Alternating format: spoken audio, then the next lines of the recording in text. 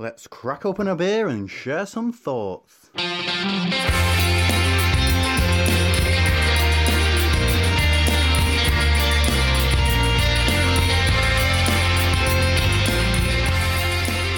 Welcome to Opinions, and it's not just the last show of the year, mate. It's the last show of the decade. You know what? I hadn't thought about that. It's how weird is that? I think it's because it's the odd number thing. I'd forgotten Yeah. it is the end of the decade because the next decade starts with the 20, doesn't it? I know, but here we are. End of the decade show. Yeah, and I did a quick little look back over the last decade, and actually realised that this was the decade in which I discovered craft beer. Yep. I then discovered Untapped, and then as a result of those two things, I actually ended up doing this podcast. Well, there you go. Whether people should thank you for any of those things or not, we'll let them decide. But I mean, that'd be your journey. When journey started, what, 2011?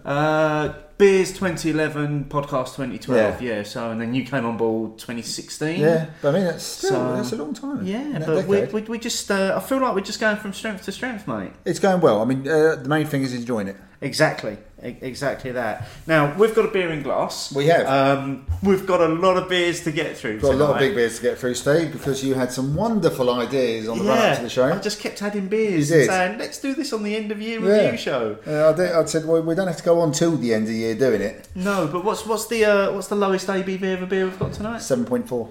Okay, and we've got about 7 different beers to get through as that's well. the session beer practically. Yeah. Well, let's crack on with this first one. What have we got in the glass at the moment? So, from Sean at Uncrulier, who people may well know as our stats and facts guy for the show, and he kindly sent us a rhubarb-inspired beer, which we sampled during the summer.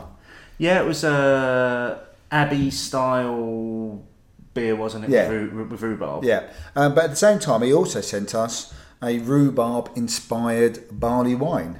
So this is called Rhubarbly Wine. I love the name of that. Yeah. It really makes me smile. Comes in at 10.2%. Now, we have already poured it, and it had a wonderful thick head on it, didn't it? Wonderful thick head. I mean, it is... It looks thick, doesn't it, as well? It looks thick. You can't see through it. It's like a Merc barley wine. It's got a quite sweet nose. Yeah. There's hints of a little bit of tartness on the nose from the rhubarb. I mean, it smells and looks inviting. So here's to the end of your show, Steve. Indeed, yes. It's definitely got that barley wine mouthfeel and initial character to it. The sort of sweetness that you get from a barley wine. It's real sweetness on the lips at the end of it. Yeah. Probably doesn't quite hold as long as maybe some barley wines have had in the past. No. The fruit's there though still. It is. It's not forefront. overpowering, but there's enough there that you pick up all the flavours. Yeah. You do get a little bit of tartness. It's very smooth. It's very smooth. It's also very thick. Yeah. We said it looked thick when we poured it. But it is thick. But it hasn't got like that, with some, like an MP Stout, it's an oily thickness. Yeah. This hasn't got any of that. It's just thick. And it's not a cloying thickness. No. It's just, it's body, isn't it? It's like really good body. It's definitely it's like a meal. Yeah. And, basically, there's a meal in a glass here. Any sensible person would finish their evenings drinking with this. They would, but any sensible person wouldn't have listened to you, Steve, and said, "Yeah, I'll put them all in the fridge." It's a really tasty beer. And we're gonna I think we're gonna enjoy this while we get through the first little part of the show. Yeah, well, we'll add it hasn't got a boozy burn, doesn't taste like 10.2 either. Oh no, absolutely not. And those two things are so important as well, because sometimes you can pick up a barley wine that's 10% plus, and if it's young, if it's still fresh, you do get a bit of the hot burn off of it. You definitely get a bit of the hot burn, don't you? We've had that before. Yeah. I still like having those kind of beers young, but you definitely know it's a little bit on the. It's got an edge. Yeah. This is quite smooth and mellow, actually. It's quite floral on the nose as well. Just got a lot of sort of flowers and meadowness coming off of the nose there on that one. I'd say it's almost got a bit of those fruity Belgian esters from the east as well. Yeah. A hint of that. I'd give it that. Stunning stuff. It's a nice mix. And the fact that somebody's brewed this at home. Yeah, I know. That's pretty amazing. Still blows my amazing. mind every time. So like I said, this is going to be our review of 2019. We're going to have a little look back at the year.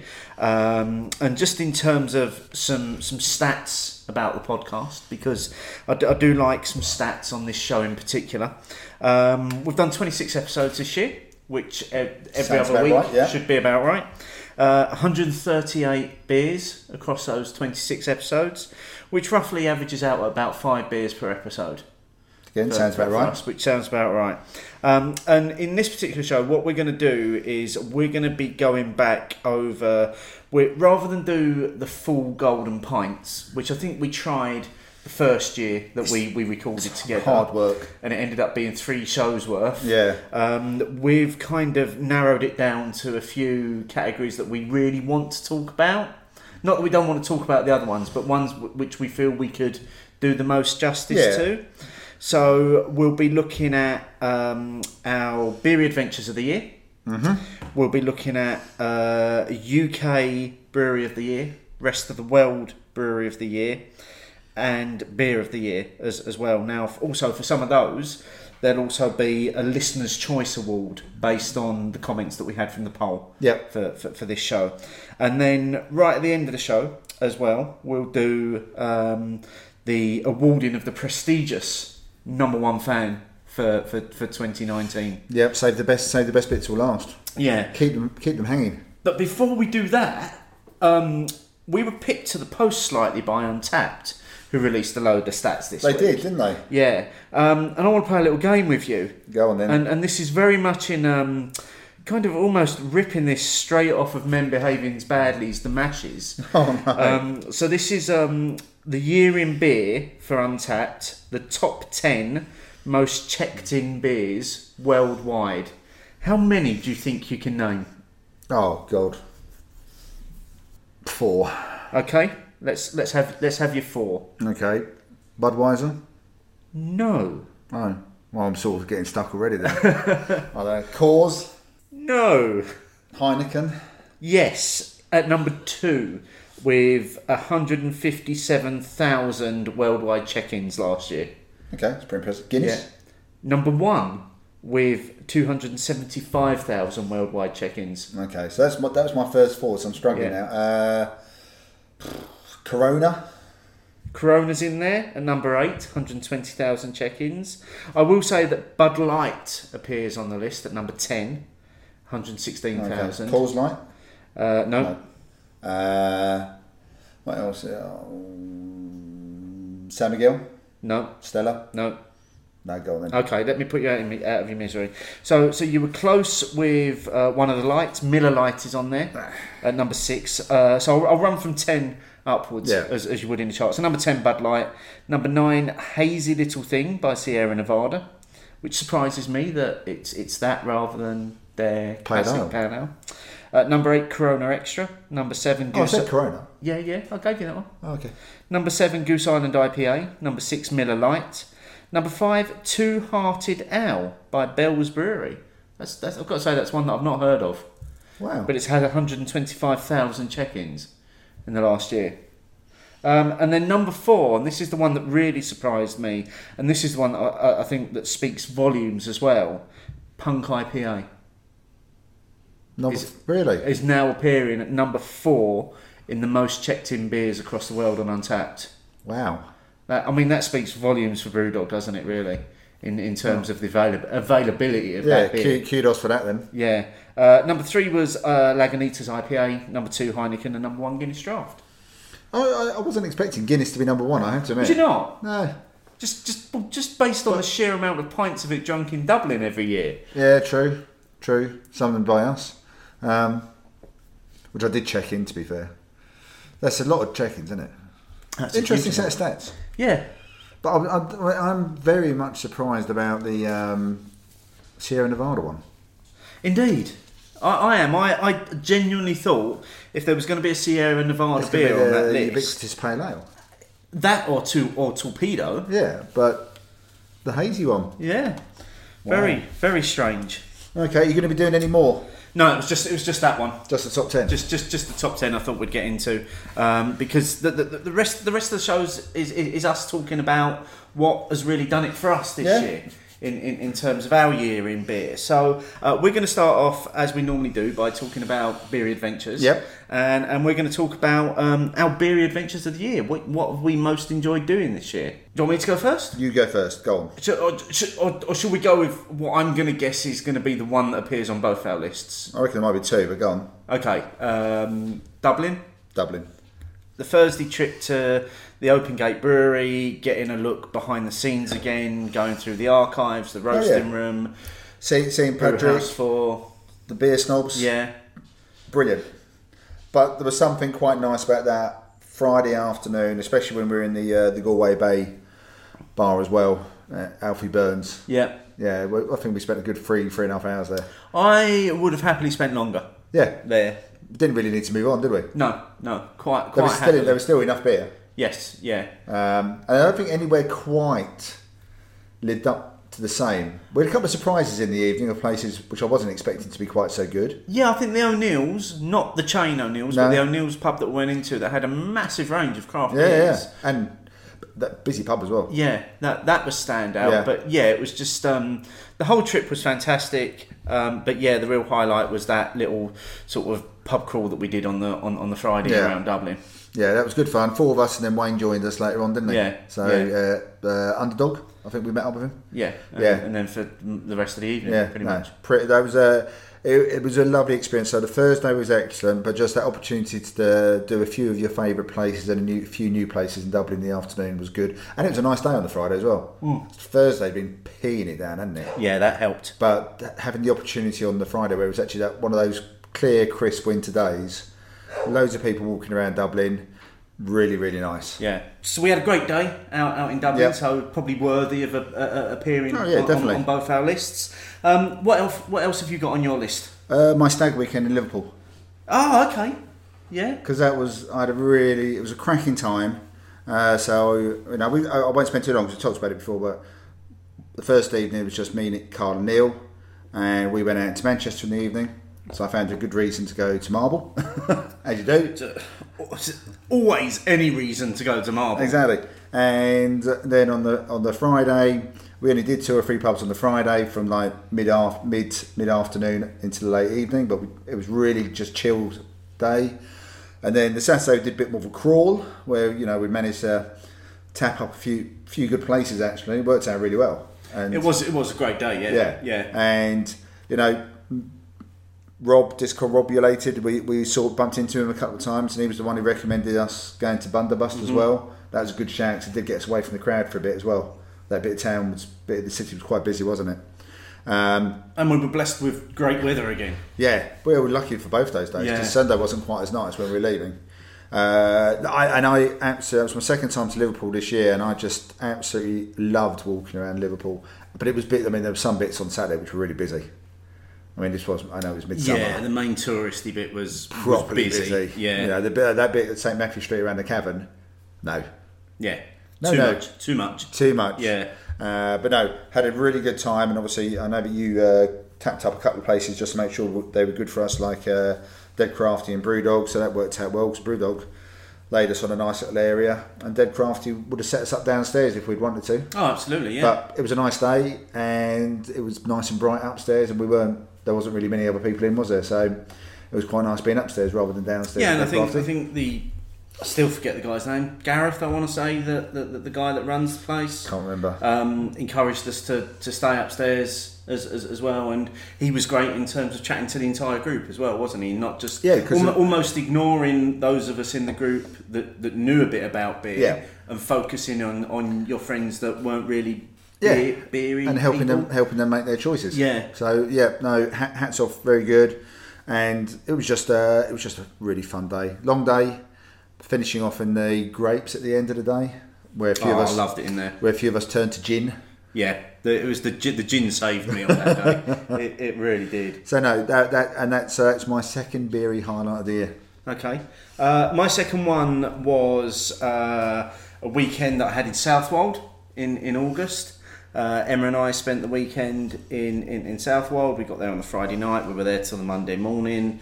Thoroughly explored all of the Adnams pubs. Spent probably far too much time in the Soul Bay Inn, drinking lots of Adnams beer, and also took a trip over to Walberswick to the Anchor to a little beer festival that they had on. And again, fantastic weather, and it was just an absolutely superb weekend. Just drinking really good, in a lot of instances, really good cask beer. Yeah, no, it looked like a really good weekend. I mean, I would dispute that you can't spend too long in the Soul Bay Inn.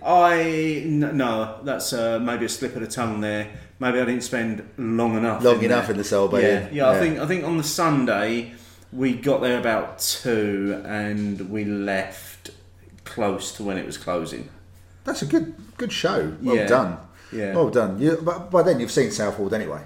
Yeah, it's not massive, is it? It doesn't take long to look around Southwold, and let's be honest, if you're into your beer, you're only really going to Southwold for one reason, which is to drink Adnams. Yeah, because if you are looking for something else, you're going to be sorely disappointed most of the time anyway. Yeah. But the Soul Bay is just a lovely spot. If you're lucky enough to get in there and bag a table, fish and chips, nice pints, see the brewery, works every time. It's definitely my favourite one. Yeah, and that's what did it for me. I think on that Sunday we had food in there and we were drinking, and it was just a lovely environment to be in. Yeah, and the people behind the bar help make it as well. They're always really friendly in there. Oh, absolutely. So I can see why you'd have that as your second beery highlight. Yeah. So what's your? Is it your last one? Yeah, there might be the odd. I haven't really got that many honourable mentions, but it's going to be the most recent activity, the Crimbo Crawl. Okay. And I'm not going to go over that again. Because we did that on the last show. That, and an excellent review of the weekend by Beers Without Frontiers, I must say. No, that was amazing. It was really weird listening to somebody else reviewing something that we had organised. Yeah, it was quite good though, because it's from a different perspective. Yeah, but interestingly, came to a lot of the same conclusions that we came to. Yeah.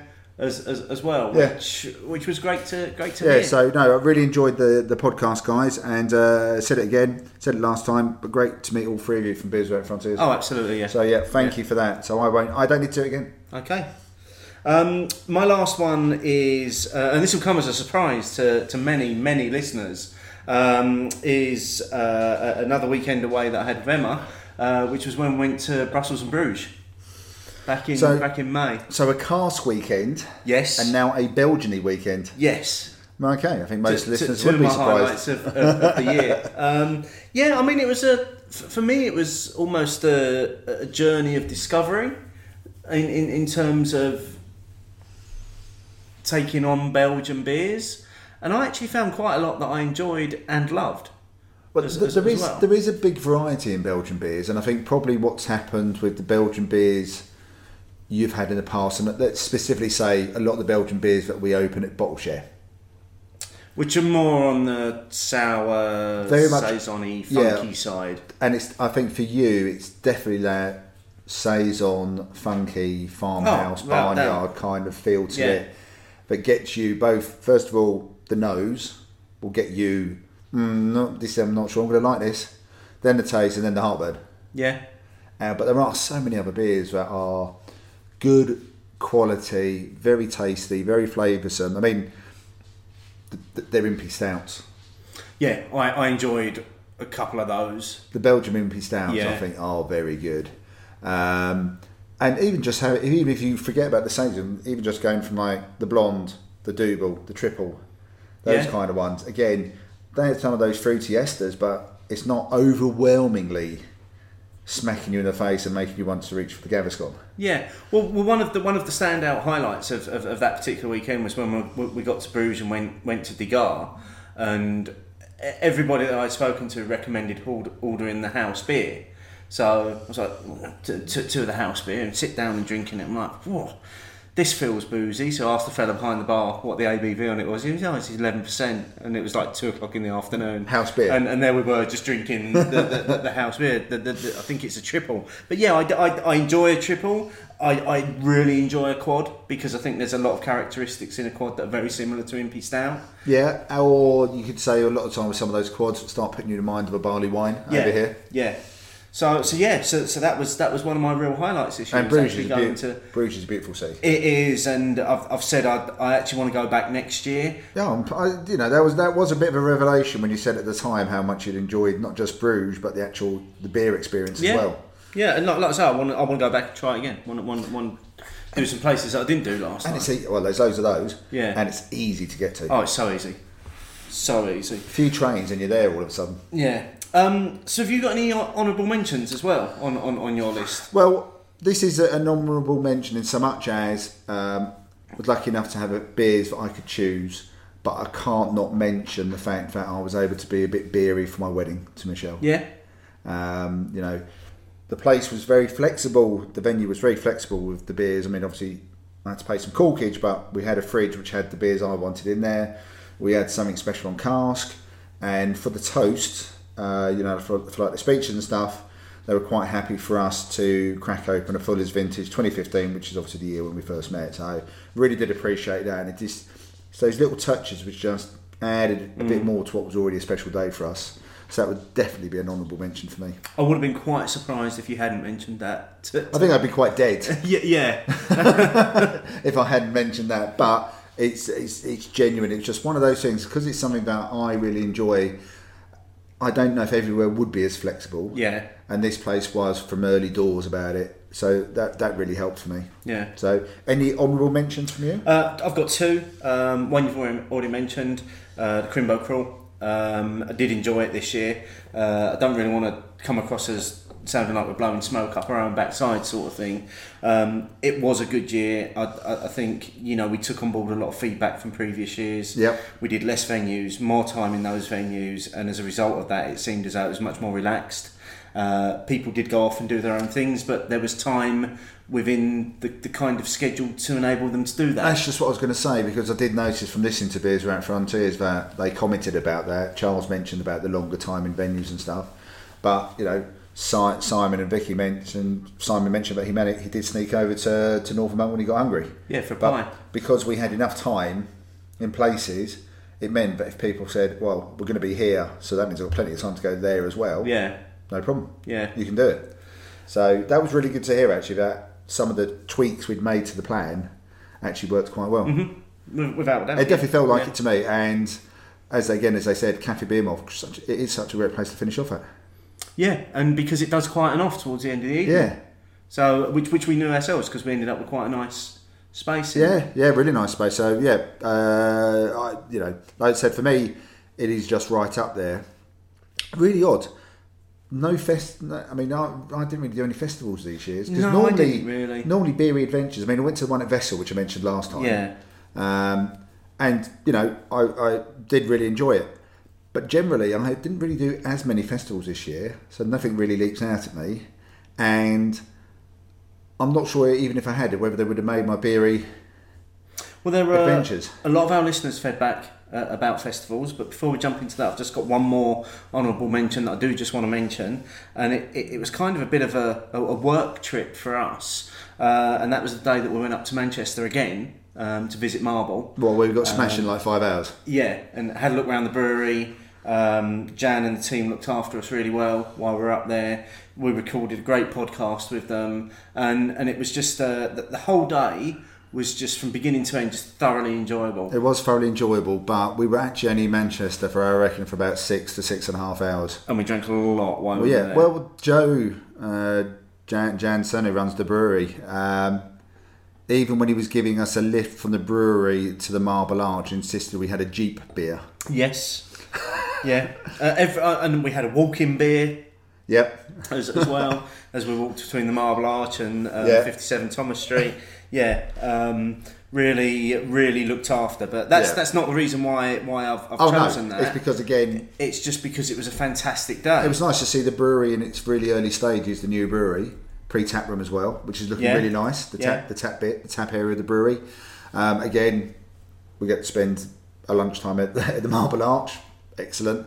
And it was nice to visit Thomas Street as well. Yeah, just a great day, and that's why I had to put it on one of my as an honourable mention. I couldn't disagree with that. I noticed you've finished. I have finished. Let me just clarify this again. So the rhubarbly wine which has been sent to us by Sean, comes in at 10.2%. You've necked. Because it doesn't taste 10.2%. I mean, when I say you've necked, I'm one gulp You're behind you. almost there, and that's only because you've been talking. Yeah, let's be honest here. Final thoughts on the beer. The more I drink it, the more I've forgotten it's a barley wine. Yeah. 10.2%. It just feels like a really nice, smooth beer, and I mean, we've had it for a while now, and this was always the plan. Well, Sean, when he gave it to us back in the summer, he said, "Hang on, do it in the winter."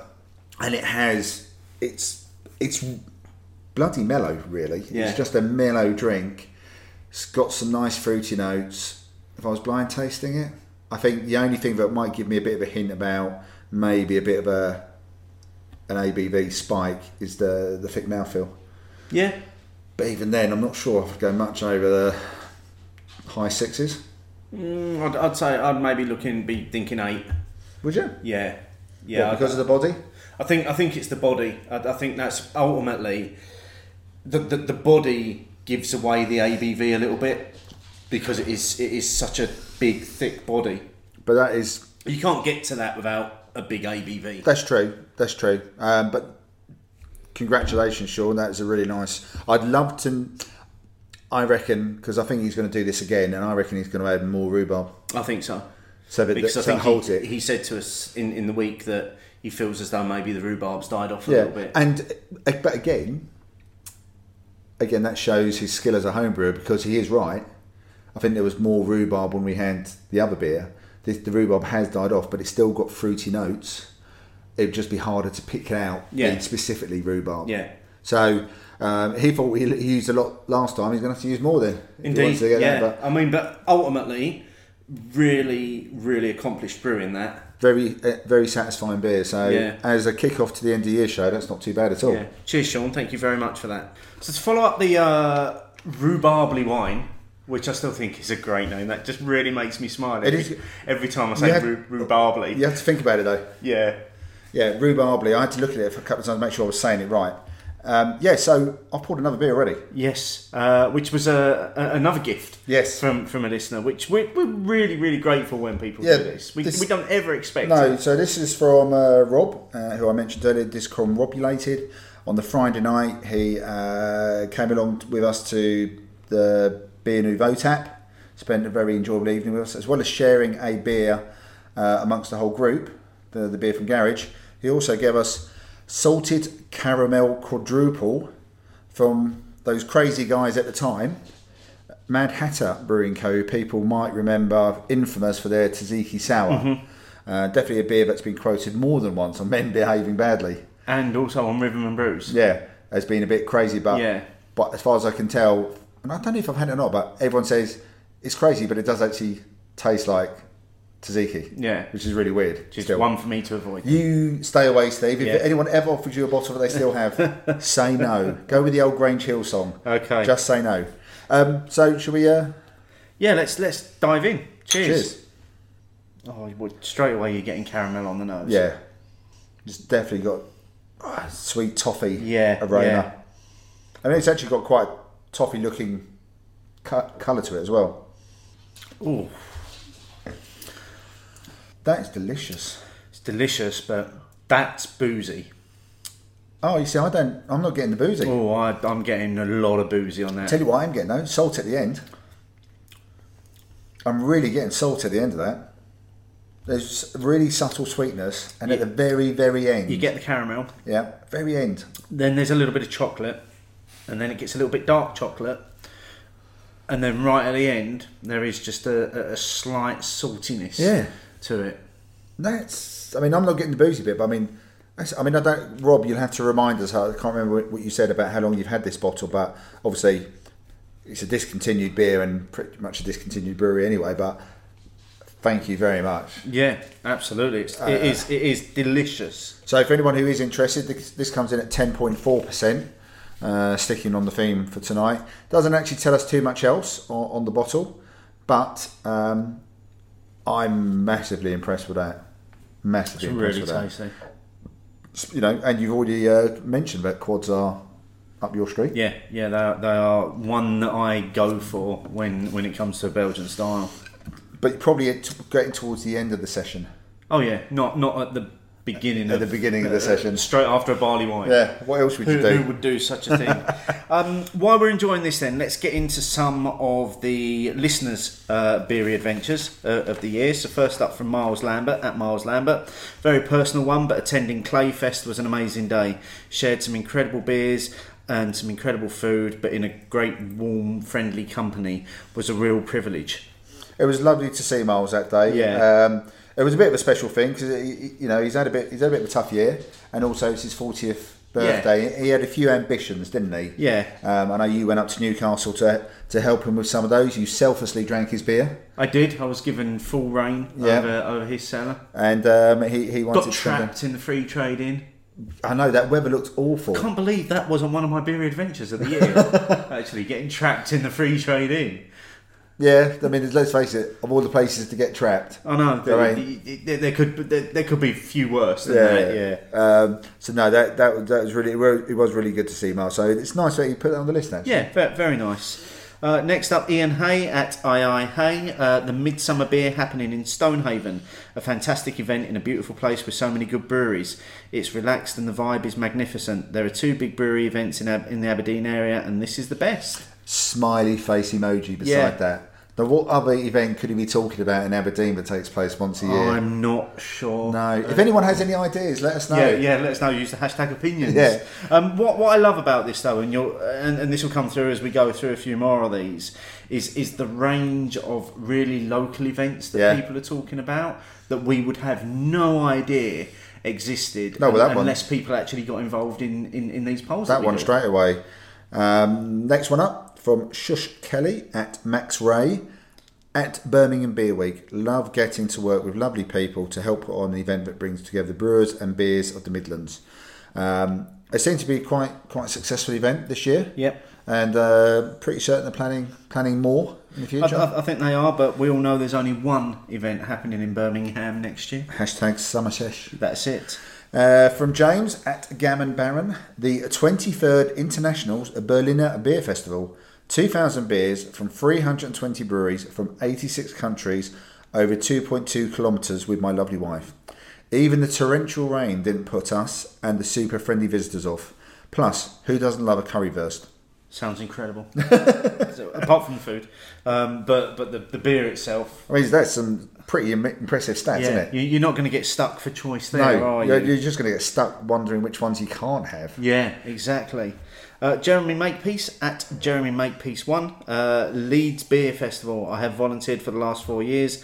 Get looked after, work with great breweries and drink good beer. We've only been to Leeds one once, haven't we? But we thoroughly enjoyed that day. I've been twice. Oh, you've been twice? Yeah. I thoroughly enjoyed the one time I went. Yeah, I did. It's a great festival. Again, one of these festivals that's almost made by the location it's in. Yeah. It's such an important part of it. Yeah. The Manchi at the Pyman 7. Charlbury Pit Beer Festival for me. Caught up with some mates I haven't seen for ages. Decent beers, some on keg, decent music, bands, and the weather was perfect for sitting outside and drinking to your heart's content. Sounds like my perfect day. Yeah, I mean that's good, and choice of dispense, some decent bands, and because the weather's nice, you got a choice of where to sit as well. Yeah, spreads out the numbers, doesn't it? Absolutely. Yeah. Kieran at Sewn_apart. Quite simply, Berefts. At Molenbeer. At Molenbeer. Berefts, I've heard a lot of people talk about that. Yeah, me too. So there seems to be a lot of love for that one. From Simon Webster at bees_boy. Event, great cask beer at a revitalised and modern Great British Beer Festival. I'm not surprised that came up, actually, because the GBBF did get a lot of love this year for making what seemed to be wholesale changes to the event. Yeah, they did get... There seemed to be a lot of thumbs up, so they need to carry on in the same vein. I'm sure there's still more they can do, but it sounded like a good start last year, so I think we're starting to see a few changes there. Yeah. From David Crane at 50 TVG. Lagunitas Beer Circus in London was brilliant. Patrick Fox at Foxatronic 82, bar manager of Open Gate Brewery. And friend of the show. and very and just friend. Yeah. And just friend, to Absolutely, be fair. yeah. Loved the White Hag Extravaganza again this year, and of course hanging out with you, your lot again at Stoutfest. Well, we loved it as well. We did. We absolutely loved being there, and I'm very grateful for the invite, Patrick. Yeah, and one of my favourite drinks is still the espresso stout martini. Oh, without a doubt, yeah. 5 of them. Yeah, maybe didn't need that many. Who slept that evening? Oh dear. Yeah, nobody. Heart pounding away. Yeah. So Terry Hodkin at Beer with Feather. I do love some of these names. It's brilliant, isn't Where it? do Yeah. they come up with them sometimes? Going to the Mikella Beer Celebration in Copenhagen, a fantastic experience, and just can't believe how much I put away. Also going to War Pigs Brew Pub. Sounds like what you did. But he didn't fall asleep He after just 45 minutes. He went hard, but managed to survive the whole session by the sounds of it. I didn't. Well done, Terry. Yeah, very well done. From Chris Barron at merely_Chris. Has to be Brett Will Eat again this year. The passion of people involved is infectious, and it is the friendliest event out there. I'm judging by the title of that one, maybe not a festival for me. Oh, in fact, we've got a few coming up which I don't think are festivals for me. So from Jezza at Bonsvo 1, Tour de Goose. Potentially not one. Definitely for you. not one for me. Then we had from Philo Fob at Sour Beardo and from Catseal at Katrinas, who both were raving about Abbeydale Funk Fest. The festival was small, well curated, good vibes, and good to see Sheffield and drink amazing beer. Then had Craig Henderson at the MCR Smoggy talking about Torside Smoke Fest. Hadn't really tried a lot of smoked beers, so it was jumping in with both feet. Loved it, definitely going back. Well, we know who else likes that one. We do, yes. But again, this is the thing with some of these comments. It's that the range of different beer festivals and events that there are out there. Yeah, and especially these festivals which are put on by the breweries themselves. Yeah. At the brewery as well. You know, both Abbeydale and Torside. So that's really good to hear. From the Ale Lady at the Ale Lady, and from James at IronPeer_James, has to be Peak Ender and the whole weekend in Bakewell. Yes, it was a mud bath, but it marked a point in a tough year where I was able to go away and be carefree for a few days. Meeting up lovely folk reminded me there was still life outside the bubble I'd been in. Hashtag, you know who you are. I can relate to that because I was there. Yeah, and you know, Bakewell is a nice place as well. Bakewell's beautiful. And I know it was a mud bath, but you know, loads of people have still waxed lyrical about that event. It may have been a mud bath, but I did enjoy spending a lot of time in the Joiner's Arms. Even though that's not why I was there, I actually think I spent more time in that little pub than I did in that little micro pub than I did at the festival itself. A handily placed for you, 5 minutes away from the B&B. Absolutely. Yeah. So that's not too bad, is it? Yeah.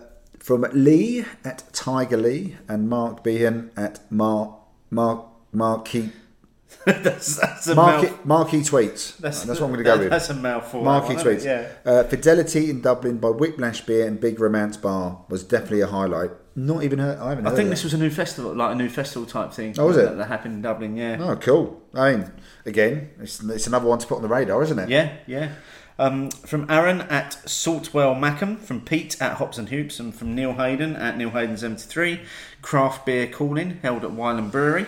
That will always get a shout out. I think so. I mean, apart from anything else, I mean, where it is. This is another one that I think might have actually passed us by. So from Martin Griffin at Martin the Monkey, Rach at Look at Brew, and Steve Longdon at Steve_Longdon, who are all talking about the Dark Star Sussex Brewery's yard party.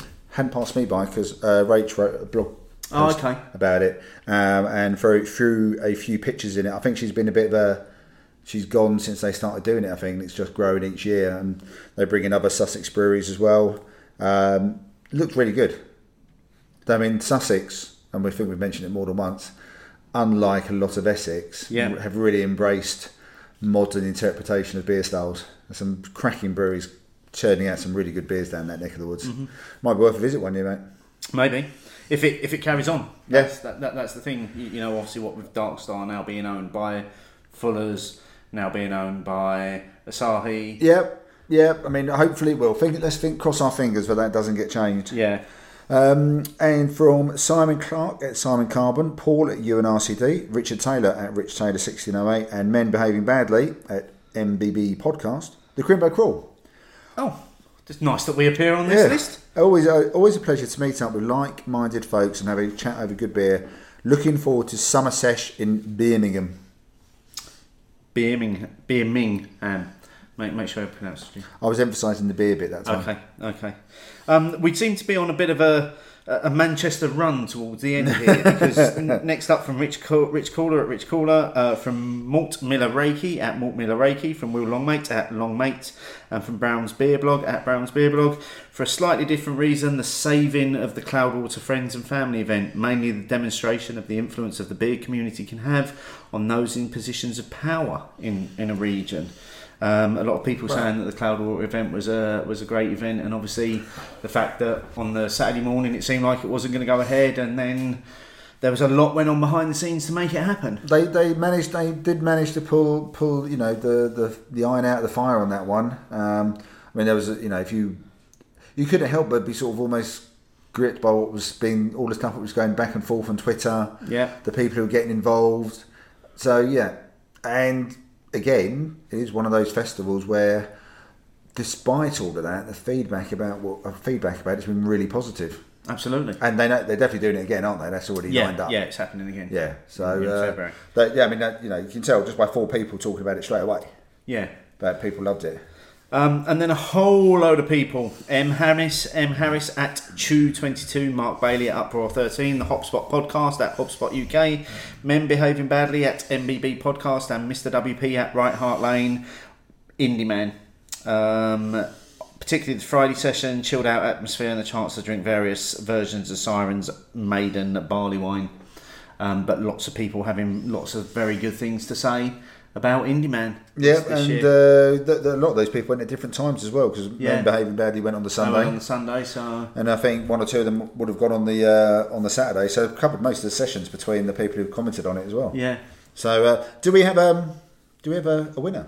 We do. So as I said earlier on, with some of these categories we've been able to do a Listener's Choice Award, purely based on the amount of times a particular thing was mentioned, and it will probably come as no surprise for those that have been listening closely that the Listener's Choice Award for the Beery Adventure of the Year goes to Indie Man. That's not a shock. Yeah, that isn't a shock. And to be honest, if I'd had to sort of pick one out that I think other people would have chosen, probably would have gone Indie Man myself anyway. I think so. I think it remains, despite all of the range of beer festivals that there are now in the UK running throughout the year, I think Indie Man remains. A lot of people said it at the time. It remains the Glastonbury of UK beer festivals. It sells out quickly. It's the one that everybody wants to be at. It's the one that everybody wants to experience. Yeah, and plenty of people are still going for the first time. Yes, which speaks volumes. Yeah, people are still going for the first time, so it's not that they're just getting, repeat offenders. It's first time visitors that want to go back to it. Yeah. Which again, I think, like you say, does speak volumes about it. Right, while I've got the next set of beers out. Okay. But final thoughts on the 10.4% Mad Hatter Salted Caramel Quadruple. I think, without a doubt, there are a lot of beers that claim to be salted caramel. I personally love salted caramel in anything. The first time I had salted caramel, I was going, don't really get this. Why are they mucking around with chocolate and caramel? Yeah. What's the point?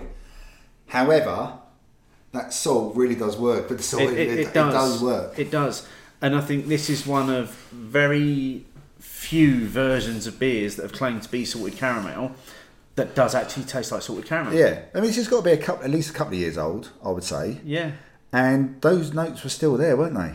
Absolutely. That I'd say they were the most prominent thing. I think if you were pushed on style of beer, you'd be hard pushed to call that a quad. Oh, I would struggle with that because there's no Belgian-y notes, so to speak. It's not even quite as heavy either. No, it hasn't got the same maybe the slightly thicker body. Say like a Straff Hendrick. It hasn't got that sort of mouthfeel to it. But I reckon early on in its days, I reckon you would have got even. Personally, I think you would have got more of that salted caramel notes as well. I reckon it would have been a bit sweeter. Do you think? Well, I reckon it's just needed time to really. Oh no, I think it just mellowed off. I think it just tastes really well balanced now. I mean, yeah, I thoroughly enjoyed that. Yeah. And Rob, thank you so much for gifting us that. We have thoroughly enjoyed it. We have thoroughly enjoyed it, and bearing in mind it's, I don't know how many of those are around. How many of those are around? So again, thank you very much. Can't be many left. No, can't be many left at all. So what's next? Well, we've had a 10.2 and a 10.4. Okay, so logically, you would say maybe take a step down. Probably best to at this stage, yeah. So we're not. Okay then. It is the end of year. It is end of year. It could be the end of night. Yeah. So 11.0%, 500 milliliter bottle, a Brut Imperial Pilsner, Camden Beer 2019. Okay. So this is an annual release, is it, Steve? They do a beer every year. It's normally a different version of a different lager that's normally been barrel aged in some way. I believe they've been doing it since at least I certainly remember buying beer 2016. I'm not sure whether they did a 2015, but it is slightly different every year in terms of the style of lager that it is. Okay, well, I'll, before I pour it, give it a little read. So, bold, bubbly, and perfect for any celebration. Unconvinced, eh? Our Imperial Pilsner will put you in mind of the fancy French stuff. With biscuity malt and fruity grape aromas from Hallertau Blanc and Enigma hops. It's aged for 8 months in the classic champagne combo of Pinot Noir and Chardonnay barrels. Brut dry and much too tasty to smash on the hull of a ship or spray on a racing car. Okay, so I'm going to say at this point what we're hoping for is something crisp, refreshing, with possibly a really dry finish. That would be on my list. I mean, I'm pretty certain I've never had a Pilsner this big in ABV. It's a massive ABV. I mean for a Pilsner, you're generally sort of in that, 5-ish? It's certainly not a sessionable Pilsner, is it? No, well, it could be one of those dangerous ones which actually tastes a bit sessionable. Yeah. So let's find out. Cheers. Okay. It's just easy bready nose, but very subtle. Yeah. Maybe a bit of the white grape. Ooh. Oh, that's quite winey actually. That is. It's really taken on the characteristics of the white grape. Really oaky. Yeah. As well on the finish, the breath after the finish. Yeah, the oak comes through afterwards. Really oaky. The oak definitely comes through after. That's very different. Oh, I'm going to enjoy that. Yeah. I mean, you are getting all of the Pilsner characteristics are there initially, but and then you get a wave of additional flavour. And body come through and as well. And now starting to get that dryness at the top of the mouth now. Yeah. Which you would get, say, with a really dry champagne as well. Yeah. So, yeah, that's really interesting. Very interesting. Very interesting beer. A barrel-aged Imperial Pilsner. Brut Imperial Pilsner. I'm impressed with that. You picked this one up, didn't you? Yeah. Available in Waitrose. Well, like all good beers these days. Yeah. So while we're enjoying this, let's jump on to our next category, which is Brewery of the Year. Now, we split this into two. We've gone for UK brewery and rest of the world. Yep. So let's start with rest of the world. Yep. Because it's probably going to be easier than UK brewery. Yeah, probably. And I think, quite possibly again, we might have both gone for the same brewery on this. I think we will have. Half Acre. Absolutely Half Acre for me. It's the overseas brewery that whenever they do a release, I'm trying to find out where I can get hold of it from. Yeah. So yeah, we do. When we know there's new cans coming to the UK, we start searching the outlets that we know that. So the couple of local ones like Two Brews for You in Colchester, Licorice in Shenfield where we used to record at. Or if it's maybe online with beer merchants, where can I get hold of it in the quantities that we want? We give Clayton a shout as well. Yeah. So we get a bit of a bulk order. It's probably actually one of the probably goes into a FOMO category for me these days. Oh, it's for me as well. I get properly upset if I've missed out on Half Acre beers when they come to the UK because I enjoy them so much. That being said, according to my Untapped Beery Year thing... Now, again, I'm not sure I'm going to stretch my imagination too far. Whoever the brewery is who makes Rheini from Aldi, who makes Rheinbacher? It's got to be them as your favourite overseas, or most. It should be purely based on the amount of beers of theirs that I've drunk this year. That should be my overseas or my rest of the world brewery of the year. But I kind of, when I did this whole category, I've got a whole sciencey process behind this that I'm going to go on to in a minute. But I did kind of straight away rule out Rheini. I think you had to rule out Rheini from almost every category, Steve. Yeah, I have. To be honest. Because otherwise it would have been a clean sweep for Aldi Rheinbacher. Like they would have had everything. They would have probably had Beery Adventure as well for every week when I go to Aldi and pick up. Because when you do the 2019 stuff, it's got to be in your top 5 check-ins. I think it's my most checked in beer of this year. I've checked that beer in more than I have Jaipur, Cannonball, Ghost Ship, and Punk IPA. Brilliant. Aldi Rheini. Who would have thought? Yeah, who would have thought it? Sorry, when did you start this beer journey? In 2012, or we've got to the stage where you're having Superstore lager. There's nothing wrong with it. It's a really tasty job. To be fair, I think when we had the barbecue in the summer over at your friends before you moved, we had some Rheinis there. Yeah. I don't think you can beat a Rheini. I absolutely love Rheini. I'd find a hard argument for that, especially at the price point as well. Yeah. So, UK brewery then. So we're going to dive in with our winner or some honourable mentions. Should we build to a winner? We can build to a winner. I mean, I do have a whole process to go through as to how I got to a winner. So I think we've gone about it different ways. Very different ways this year. Yeah. So for the brewery of the year, I basically went for a lot of it was just gut. I know that there are plenty of other overseas beers I like, especially if we go, say, Belgian route. I rarely get the I must have feel for it, unlike when I do the Half Acre. Yeah. I see them, must have them, that kind of feeling. On that basis, that's what will lead me to my brewery of the year. However, I will give the honourable mention. So, North Riding, who I think were my UK brewery of the year last year. They were. Because they were a new discovery to me and Michelle last year. And you absolutely fanboyed them big to time. Death last year. And sort of fanboyed it this year by rocking up and staying there for 3 nights. Yeah, you don't get much more fanboy than that, do you? Yeah. Where'd you make some of the beers? Oh, still downstairs. Okay, we'll be in one of the rooms upstairs then. And it was a lovely weekend in Scarborough actually over the Easter weekend, and we were lucky with weather. Went out to Huddersfield one of the days, met up with Mark, really nice, and Stuart and Karen couldn't have been nicer as well. So it was a lovely weekend to stay up there. So that was really good. And 2 very obvious ones, and will come as no surprise to anyone who listens to the show regularly. Adnams and Thornbridge. Yeah. I still adore having Adnams beers. I mean, I am going up to that sort of neck of the woods around Christmas time, and I'm hoping, might not get one in the pub on Christmas Day, but I'm hoping maybe a cheeky Ghost Ship from the cask on Boxing Day would sound off Christmas quite nicely for me. Yeah, that would work for me. And again, I still love Thornbridge beers, and I can't.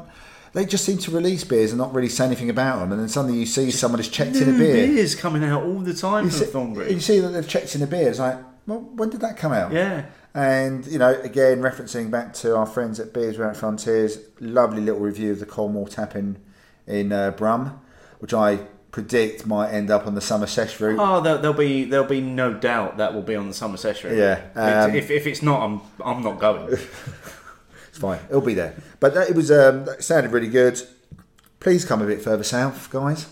Yeah, they keep threatening, don't they? They keep talking about London, and it never really happens. Give me a Thornbridge bar, round the corner from where I work. Just coincidentally, be wonderful. I hear Colchester's a really happening place. Do you? These days, Yeah, really. Yeah. That's my. I mean, again, I could do a load of number crunching for this one. I saved a little bit of number crunching for the actual beers section, but these are the beers that generally you will find are in the cupboard, the beer cupboard. when Michelle does an order from Beer Central, there's always going to be North Riding beers in there. Apart from anything else, I don't think they actually retail through any other place properly on a regular basis. No, I don't think they do. And, you know, I've got Adnams Go Ship, and generally, especially with the availability of Thornbridge in supermarkets as well now, that's definitely on the list. So, honourable mentions, North Riding, Adnams and Thornbridge for me.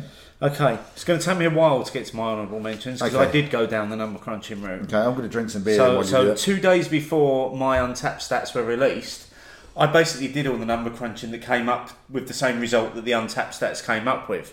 So I went through a whole process this year of downloading my stats from Untapped and having a look through.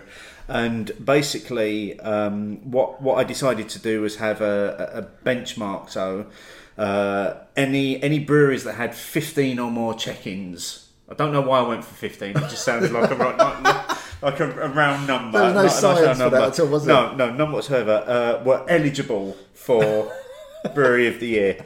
Are you lucky breweries? So I then averaged the scores out of all of the check-ins, and then I went back in and I removed multiple check-ins of the same beer. So, for instance, Thornbridge, a lot of my check-ins this year have been Jaipur at a 5. So that massively skews the results of it. So I basically took all of the multiple checkouts out and reduced it all to one check-in of each beer per style per brewery. Oh my God. Oh no, this took hours. Trust me, this took hours. Averaged the scores out again and then applied some common sense to the whole thing. Applied a little bit of that gut feeling that you were talking about. You don't think you should have started there? Well, no, I had a gut feeling where I was going to go. So, so the most check-ins I had this year was with Thornbridge, which was 56 check-ins in total. And they were adjusted down to 25 unique check-ins. Because you took out all your canned Jaipur, effectively. And then my top 5 breweries in terms of check-ins versus average score against those check-ins. So I'll go again up. So starting at number 5. Okay. Cloudwater had 27 different beers from Cloudwater this year. They averaged out at 3.75. I suppose they did have a few tap takeovers in different places, didn't they, which you attended? Yeah. I remarkably bought a lot of their cans as well. Quite surprised at that. So am I. So am I, mate. At number 4, Adnams. 18 unique beers, an average score of 3.83. Less surprised about it. Half of those would have been the weekend in Southwold. Yeah, easily. Number 3, Thornbridge. 25 check-ins, average score of 3.86. Number 2, The Colonel. 23 check-ins, average score of 3.96.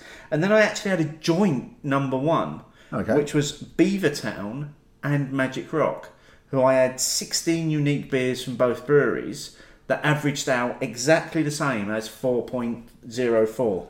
16? Yeah. I mean, I suppose we did have a few at Beavertown when we were talking to Nick. We had a lot at Beavertown then. Surprised with the Magic Rock one, though. Yeah, me too. But are any of those actually going to be your UK Brewery of the Year? They're not, are they? They're not, because this is where the common sense came into it. This is where the gut instinct came into it. I reckon, after giving you those 6 breweries and telling you that my winner isn't on that list, I reckon you can probably guess who I'm going to give it to this year. Oh, to be honest, I haven't been thinking about who you might give it to now. Okay. No, so go on. Well, my winner, I enjoyed 24 unique beers from this brewery, average score of 3.62. But I ended up giving it to this brewery based on a number of external factors in terms of times and places when I'd enjoyed those beers and experiences around those beers. And for me this year, my UK Brewery of the Year is Marble. Yeah, without a doubt. Sorry, just come into my head. Yeah, they are far and away my UK Brewery of 2019. That's good. You've mentioned Marble before, at least in all mentions in one of our Golden Pints, I'm sure.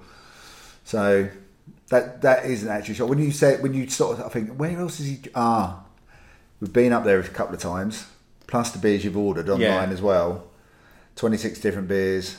I can easily get. I mean, I could easily have been half the beers we had. At least half the beers we had could get honourable mentions when we were in there the other week. Oh, easily, yeah.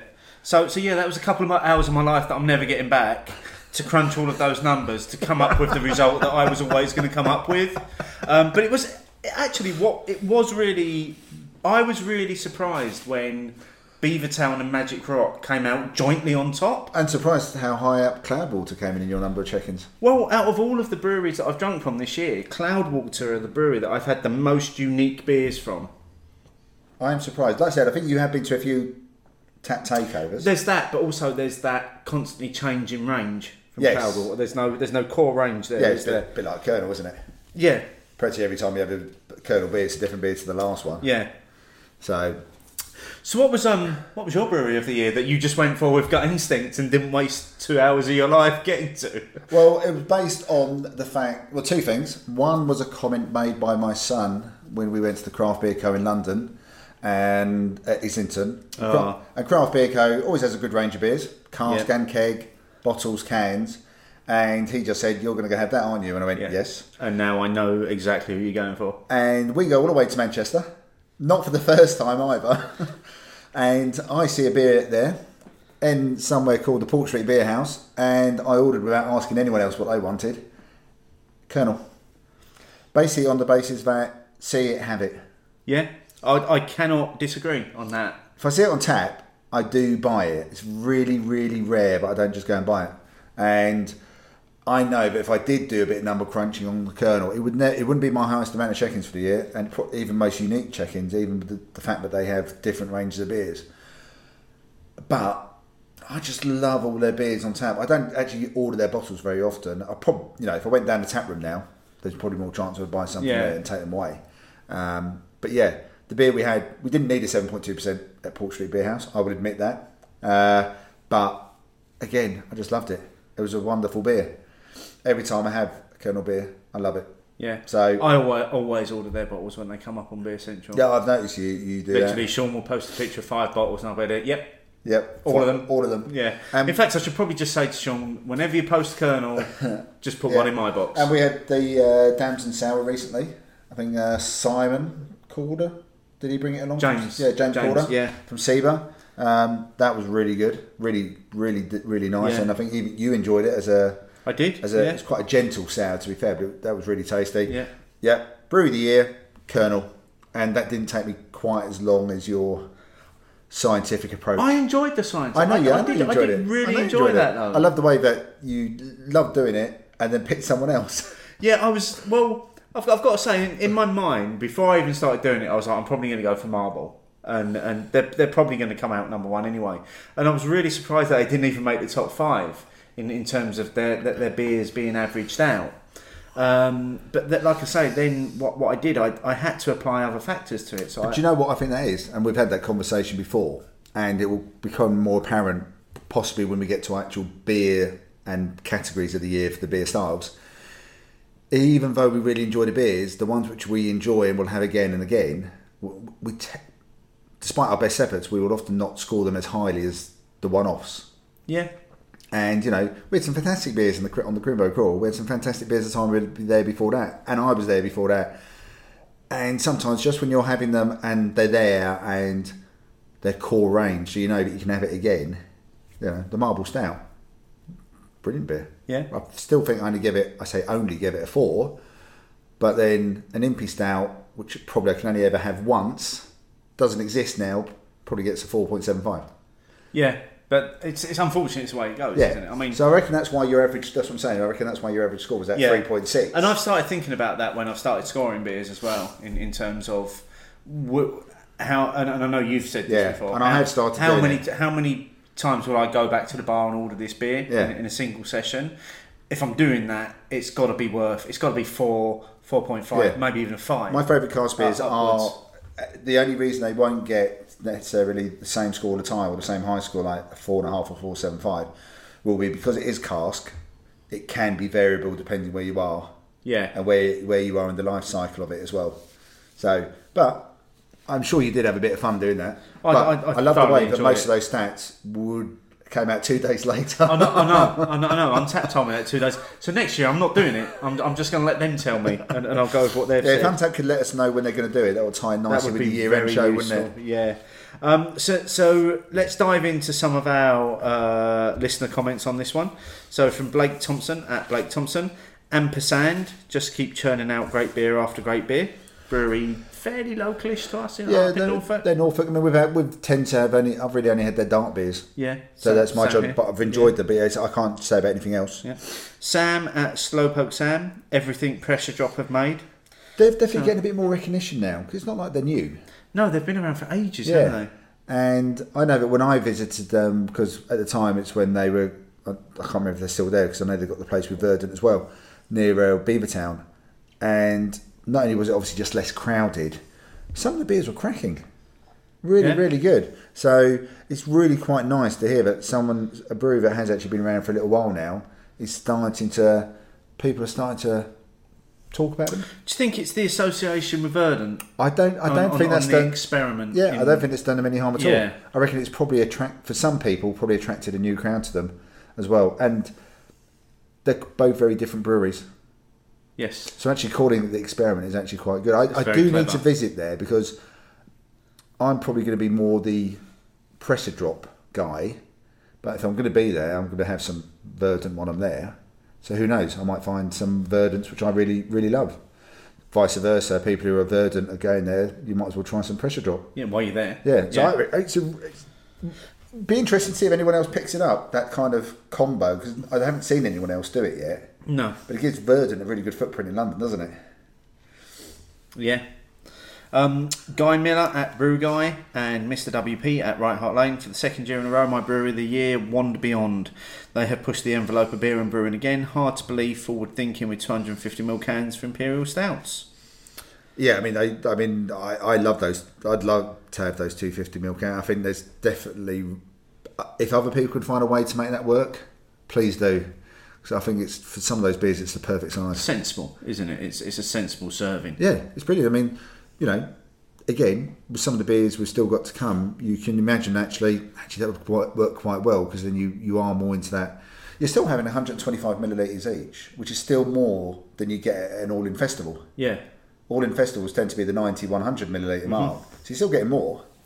And you're still splitting it two ways. And if it's like a 12, 13%, and let's face it, and as Rhythm and Brew said, I think it was Luke, he said, Wander Beyond, just don't do anything under 10%, but don't bother doing anything under 10%, just stick to the plus 10s. People, that's what people really like from them, is the stuff they do big, because they do it well. Yes.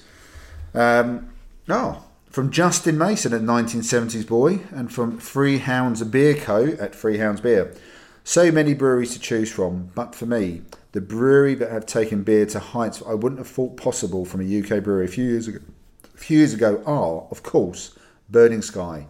Without exception, every single thing they produced this year was phenomenal. And I know maybe other people didn't say it, but I'm sure there's plenty of people who agree with that. I would have thought so. Plenty of people who agree with that. And I've had a decent splash on them this year with different things, and some of their standard range. Aurora, really enjoy that. But yeah, they're right up there with their barrel aged and their slightly more funky and exciting stuff. Stands up to some of those American breweries that do the similar sort of thing, and some of the Belgian ones as well. And it's Mark Tranter, isn't it? Yes. Yeah. I mean, he's definitely lauded for what he's done down there, and to put the money and time in it. And just this week as well, we're now seeing their cans are in the wild as well. So that's news to me. I hadn't seen that. Sean at Beer Central has been selling the cans this week. Oh, I hadn't seen that. First run of cans, yeah. Okay, and is that their core range of range of beers?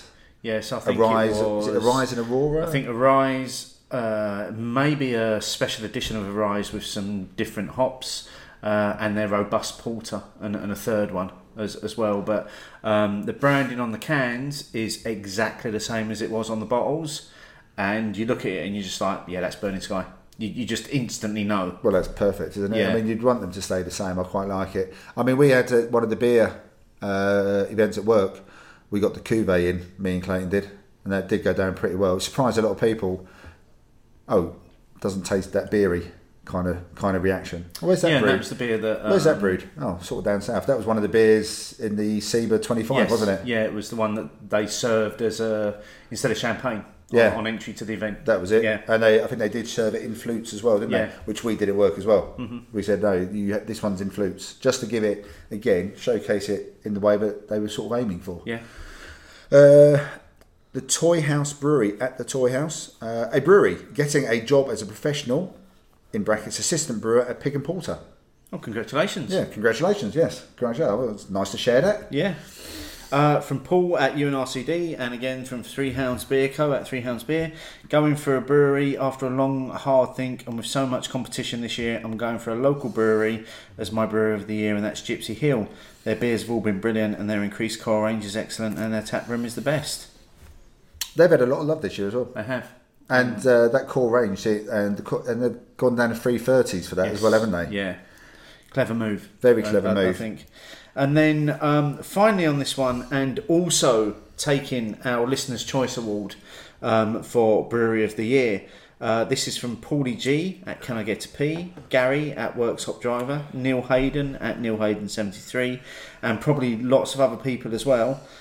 Seeing St. Mars of the Desert find their place and style has been my highlight. We should consider ourselves lucky to have them here. Every beer has properly knocked it out of the park. I know very little about these guys. So they're based in Sheffield, St. Mars of the Desert, also abbreviated to SMOD quite frequently. It's like Smirsh. Available in cans, lots of their beers from their own tap room, and now making their way out across the UK as well. I was in Brewdog Tower Hill last week, and they had a brown ale on from them, and it was incredible. It was stunning. I had a couple of pints of it. It's definitely so one for me to look out for. Yeah, I'd say they do a lot of Belgian mixed fermentation style stuff as well. So Okay. probably Quite styles that. you'd like. Brilliant. Oh, Yeah. well, I'll look out for that. Like I said, when I saw that one up there, I was like, I haven't really seen much about them. I don't, but it seems to have fallen off my radar. So if they're getting into Brewdog bars and Brewdog bars in London, there's an opportunity for me there. Yeah. Well, they must be. If they're getting into Brewdog bars, they must be brewing quite a lot of beer. Yes, agreed. If they're able to supply Brewdog. Yeah, no, that's cool. So, before we move on to the next part, how are you getting on with the Camden Beer 2019? I'm really enjoying it. That sort of It's really complex. There's It is loads really of complex. flavours going on in there. every time I drink it at the start, I'm back in Pilsner world. By the end of the mouth, the gulp I've taken, I'm going back towards that slightly wine, oaky, and it really comes through as well. And then, as I'm talking now, I can feel my mouth starting to dry out a bit as well. Yeah, and in the middle there, I agree with all what you said, but in the middle there's a little bit of barrel-aged sweetness as well.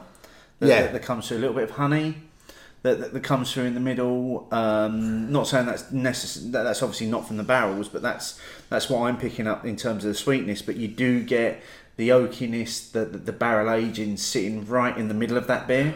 I think it's a really clever beer Incredibly clever. because it is still a Pilsner.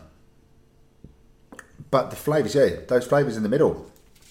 There's like 3 or 4 things just sort of bouncing around at the moment. I think towards the end, the white wine, the oak, the vanilla, that starts to win out, and then that dry finish.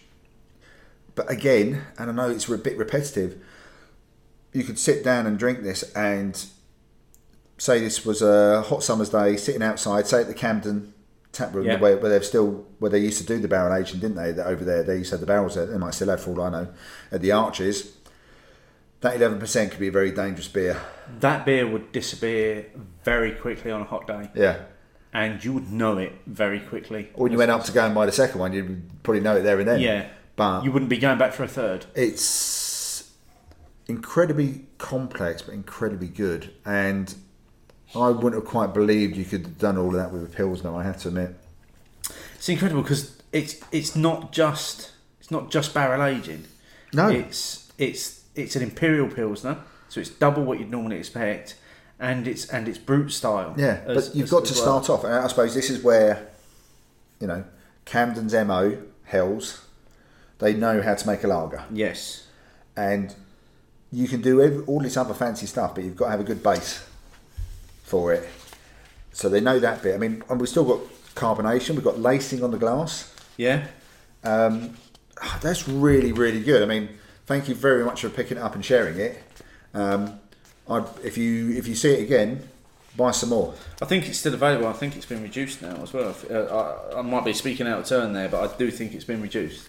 It's worth getting in there on that. I mean, some of the supermarkets do seem to reduce quite quickly these days, don't they? I might actually buy another bottle of that to tuck away and age for a little bit. I'll tell you what, buy two. Because I think a bit of aging on that might change that completely. I think it might do as well. I think you'll start, in my head, I think you'll start to lose maybe the Pilsner feel to it. And I think that barrel aging might even come out a bit more. I'll tell you what, how about I buy 3 and we revisit it in a year's time on next year's end of year show? That sounds really good. I'll be up for that. Steve's planning the end of year show for next year already. Can someone stop me saying yes? Steve's already chosen at least one beer and there's another 12 months to go. But no, I've really enjoyed that. I think it worked really well after the Salted Caramel Quad. Yeah. Because I think we needed something just to try and bring our palates back round again before we take the onslaught of the remaining beers that we've got. Yeah, the next 3 beers are dark. Yes. And although the next one is a bit of a lower ABV, the 2 after that aren't. But this is a weird. We've gone for a very complex, almost palate cleanser at 11%, which all sounds wrong. It does. All sounds wrong. But sounds totally right in context of the beers Well, that the we're rest drinking of the this evening. evening. Yeah. Taking a step down now. We're down to 7.4% on this next beer. Yeah, a step down. What's the matter with us? Quite a step down, actually. Just to be clear, if you average out the ABV over this show and the last one, it's all very sensible. It is. Very much so, yeah. We are drinking Thornbridge St. Petersburg, which is their Imperial Russian Stout. Which they were kind enough to send to us. They did. Yep, these were gifted to us by Thornbridge. Yep. Now, we had ordered their winter box. Yes. Box each. Yes. And I think we missed the St. Petersburg by about a week, didn't we? A week later, they re-released that box, including St. Petersburg. Yeah. And I was devastated because I was like, I need that beer in my life. Interestingly, these bottles are the old style Thornbridge bottles. Yeah, it's featuring Flora. Flora's back. She is indeed. And it's purely down to the fact that they still had some of these bottles that were in stock and that they wanted to move them through. But yeah, a beer that we haven't actually seen for a while from Thornbridge, this one. No, but very much looking forward to it. I mean, we've both got it in the glasses. Yeah, let's dive in, shall we? Cheers. It's a dry stout. It's simply delicious. There's no other words for it. It's got a lovely carbonation to it. I mean, it's got a nice thick head on it. It is a dry finish still.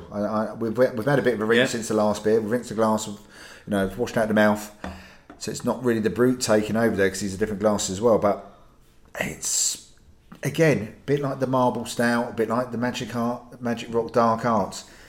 It's a stout. I know this sounds a really weird thing to say, but because there are so many adjunct stouts, pastry stouts these days, when you get a well-made stout, just a straight up stout, yeah, it's a beauty to behold. It really is. Yeah.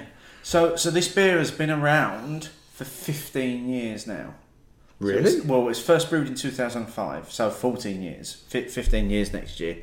And it was originally a style that Thornbridge wanted to explore because at that time no one was doing it. And the name actually came from a former resident of the Thornbridge Hall who traded linens out of Manchester and into Russia using the port of St. Petersburg. Okay, makes sense. And it also ties in with the Imperial Russian. Yeah. I mean, I would say the 7.4%, are we happy with that ABV and the word Imperial? Oh, well, they do the same with Halcyon. True. Halcyon is an Imperial IPA at 7.4. Personally, I'd say no. I think it's at 7.4 for a duty thing. But I'm happy for them to call it an Imperial Russian Stout as long as it tastes like that. Oh, it does. Because it does taste a lot bigger than its ABV. Yeah. I mean, the actual best before is actually handwritten as well. I've noticed, or at least certainly on the bottles we've got here. I mean, it says 14 November 20. If that beer feels like it could last a bit longer than that, I think it could, even without such a hefty ABV. And look at me saying such a hefty ABV just because the other beers we've had have been double figures. So initially a limited run, purely brewed for this Christmas to go into to various cases. However, there is another brew been done, and there's going to be a lot more of this available in January as well. I'd love to have this on cask. I'm looking at it now. There's a lot of people enjoying it in on cask in Sheffield at the moment. Well, they can all fuck right off there. I've got the greenest of eyes. I really have. But yeah, can you imagine that, just a little bit of extra body to it? Actually, I think about 2 weeks ago it was on cask at the Ale House in Chelmsford. No. Yes, I almost dropped everything just to go and have a pint of it on cask. I mean, don't get me wrong, loving it out of the bottle, but for me, it just looks like one of those beers where it would just lift it another notch. I think it'd have a little bit more weight to it, a bit more body to it. Yeah, that's what I'm thinking. Yeah, but again, just because it's just a really well made stout, really well delivered.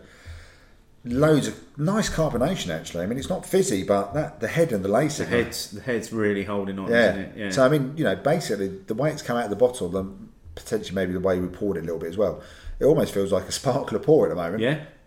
And, I mean, yours in particular looks like it's got a really creamy head. Yeah, but I'm loving it because that whole aroma's been stuck in the head as well, and it hasn't got that roastiness, but it's just that. It's just malty chocolate. We have got it slightly chilled. It's been out of the fridge for a while, but it is still quite chilled. Yeah, I mean you've got slightly toasty more than roasty notes. It's just it's beautiful. I'm wondering if more flavour will come out as we work our way through that. As we go through this next section. Depends how long it stays in the glass, I suppose. Well, that's it, yeah. So we've got a whole section here which is other beery highlights that people fed back on the poll that didn't really fit into one of the categories that we were awarding tonight. So first up from Drinking Craft at Hoppy Tweets, went to Sierra Nevada in Chico, bucket list stuff. Everything's gone green again. I have to admit, I would, bearing in mind that Sierra Nevada Pale Ale was right up there with one of those first beers of that ilk. And the fact that you can buy it in supermarkets now just seems a little bit odd. But to go and drink Sierra Nevada at the source. Well, I think I had them on my fantasy pub crawl, didn't I? Did you? I think I'd see Sierra Nevada tap room. That I can imagine how good that must have felt. Must have been amazing. Because the heat as well. Yeah, but can you imagine the range of other beers they must have that we just don't know about? Well, you'd start with Pale Ale. That's what I'd go for. And then you'd work on from there. It's like then you'd probably finish with Pale Ale. Yeah, it's like when you went to Cigar City, Highlight. Yeah. Straight away. And that's what you're going to go for, isn't it? From F Nord at F Nord 2323. Drinking all the beer in London, Manchester, Brighton and Bruges during my 50th birthday fortnight. What? Fortnight? I thought I was going to say year. Sorry, I'll just say that again. Drinking all the beer in London, Manchester, Brighton and Bruges during my 50th birthday fortnight. New beers, new venues and 2 top-notch festivals. Bloody hell. Well, I'm going to have a 50th birthday fortnight now. I've decided. Well done. I mean, seriously, well done. Although I am considering, I'm 2 and a bit years out of my 50th, and I'm thinking 50 beers for 50 years has got quite a ring. Yeah, but to it. Not 50 beers for 50 years and 50 days though. No, but I'm starting to slowly collect beers that I might want to drink during my 50th year. You love a bit of planning, don't you? I do, yeah. From Steve Russian, at Steve Russian, got to be Left-Handed Giant Brew Pub. Great example of crowdfunding done right and a superb venue for great beer. From Becky Land at Becky Land, a visit to Charmer Brewery on Crete in the summer. Fresh beer made to a German style. Enjoyed the tour and talk and drinking while on holiday. I'm sure I saw someone else mention that while I was during the summer. Well, if anybody's going to Crete, there's a recommendation for you. Yeah, and I mean, let's face it, for a lot of those places, you may not be able to get that either. No. Find the beer you want. You know you better find lager. Yeah. That's not a problem. Yeah. Do you want to do... No, you do the next one. So, from Beer Nouveau at Beer Nouveau, his other beery highlight, me. I was not even surprised when Steve responded with that. Brilliant. I loved that. And, you know, again, had a fantastic night that Friday night. Yeah, there. It was brilliant. From Richard Swindells at Rich Swin. Definite highlight, being part of the Victoria in Colchester bottle share at the end of each month. Met some top new beer people. In brackets, not rich. Sorry, made that bit up. Yeah. That wasn't even me that said that. Yeah, he told me to say it, Rich, honestly. I am still trying to get to one of their bottle shares. You just need the timing to align, don't you? Yeah, it's the last Saturday of every month. Currently, I'm on schedule to hit the one on the 29th of February, actually, which would only happen once, not every 4 years. That's going to be a lot of years before it happens on a Saturday again. I know this is a bit of a tangent, but the guy at work who does the home brewing gave me a few home brews, but also very kindly gave me a couple of gifts as well. And one of the beers is actually its best before date. It's the 29th of February 2024. Oh, okay. So someone's actually thought about that. Yeah. Worked out the leap year again and said, okay, 2024, then 29. Oh, that's quite impressive. Yeah, very impressive. So from Louis Jackson at Louis_Jackson, small plates and great beers at Verdant Seafood when we were down in Cornwall. I mean, Cornwall. I mean, I go down to Devon now because my son's there. I mean, Cornwall's just another few hours along, isn't it? I'm actually wondering whether you're actually going to see your son or whether you're just doing beery stuff in that corner of the country. Of course, I'm going to see him. I can say what I like. He's never going to listen to this. I managed to combine the two successfully. Let's put it that way. You have done so far. Yeah, I have done so far. Yeah. From Mark Thorpe at Longhead23, a bottle share with 2 old friends I don't get to see that often, and a new friend. 12 truly sensational beers. It's what beer is all about. From Sean O'Reilly at Uncrulia. I don't know if I can pick just one highlight, to be honest.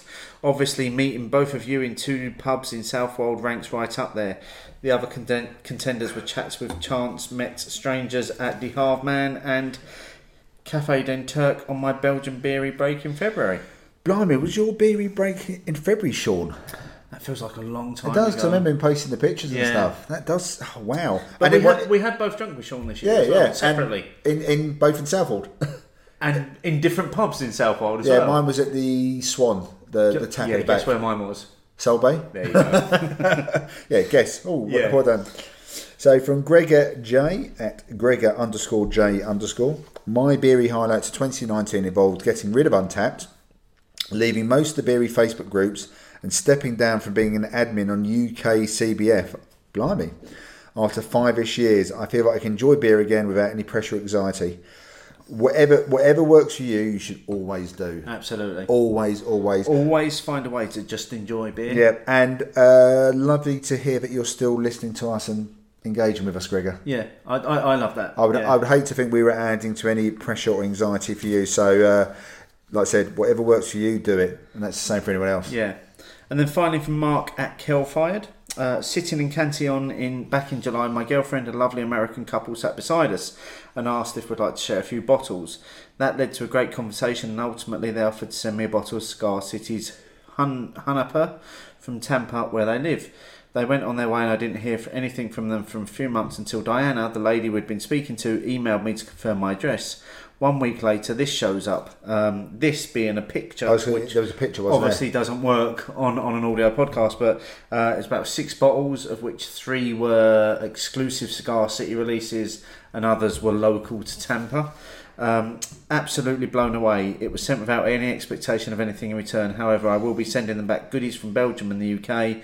I know they both love Fifun, so that's a definite addition, as well as other Saisons and Wilds I would carefully choose from them.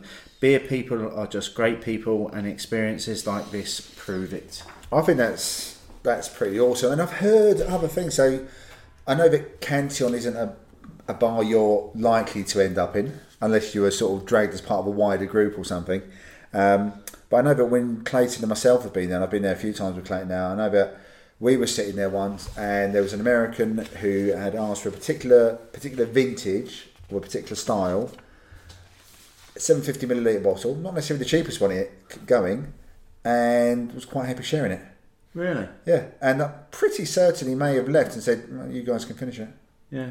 I was like, again, no expectation of anything else. It was just like, there's something about, I think people feel part of that club. You know, like Mini owners used to honk their horns at each other, Volkswagen Beetle owners. You almost feel like you're part of something. Because if you go to the Cantillon bar, most people are there because they love Cantillon. Yeah. Because it is a very distinctive kind of beer. And the fact that people then start having these conversations because there isn't that much room in the bar, tables are quite close to each other, generally at some point someone will go, oh, is this seat taken? Because they need to get the room. You might be two of you sitting at a four-seater.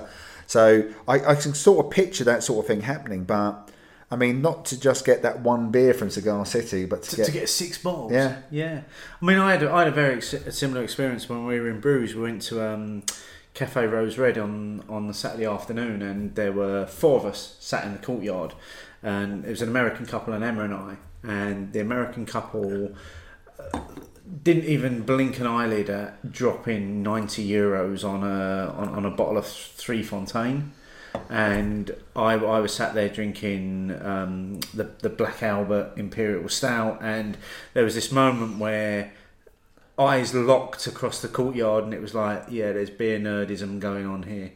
And we just got chatting as a result of that, and they were like, do you want to try this? And I was like, no, I'm not really into that. And they were like, oh, this is all we're here for. We've been to Cantillon, and we've done all of this. We've done all the places you don't like, Steve. Yeah, and it's amazing to see how people from the other side of the Atlantic go nuts for those beers. Definitely, big time. There's like 2 or 3 of those breweries which they really absolutely love and adore. And the one year I managed to get tickets for Quintessence, I felt in the minority.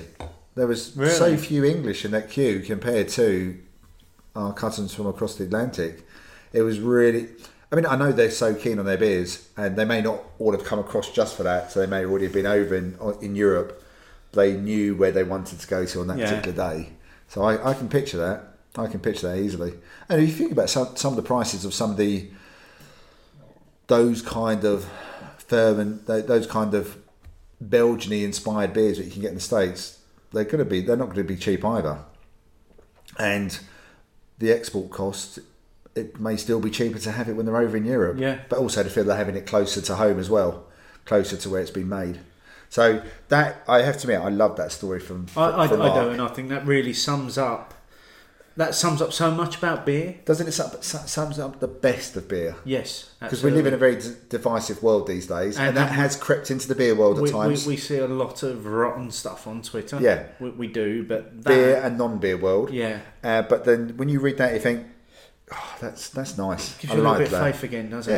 Yeah, it gives you a bit of a warm feeling. Actually, it's like you've just sat in front of a warm fire, open fire. That's what makes me feel like that. Yeah. Brilliant. A bit like this beer, actually. I could picture myself in front of an open fire, drinking this Thornbridge beer. Give me, because I'm nearly done with my St. Petersburg, despite the fact that I've been talking quite a lot. How have you done that? I don't know. It's been magically evaporating. I am absolutely loving it. I think in terms of the beers that we've drunk so far and what we've still got to come, I think we've placed this perfectly in the evening. Yes, we have. And, well, probably remains to be seen, but so far, yes, it was a good place to come after the Pilsner as well. I don't think it would have worked quite so well maybe after the quad, the salted caramel quad. No. But I know it says Imperial Russian Stout. The best thing, if I was going to try and describe it in another way, it is almost like a dry Irish stout. It is. It's but in terms of, I suppose, classical styling, it is a Russian Imperial Stout as well. I mean, apart from maybe that little bit more, I don't mean a really thick, viscous body. Yeah. But just maybe just a little bit more. But again, like I said, I reckon if that was pulled from the cask in the right way, in the right place, I would forget about all of that and I would have a lovely beer. And it's also, I've just got to point this out because I'm just sitting here looking at them as well. I don't think it's any accident that they've gone for white and red and gold, because that's very similar to the Courage Imperial Russian Stout. Yeah, I don't think, and it put me in mind of it straight away when I saw that. Branding wise, it looks very, very similar to that. And I have to admit, those Courage Russian Imperial Stout bottles, what I think it was the 2014, and when Sunday Tesco were doing them for £1. Yeah, I missed that. Totally. The Tesco, which you probably will go to every now and again, but the one in Highwoods, I wiped the shelf that morning. I went in there. I thought, I can't let it pass, because I'd had it at the GBBF. I was like, I'll have that.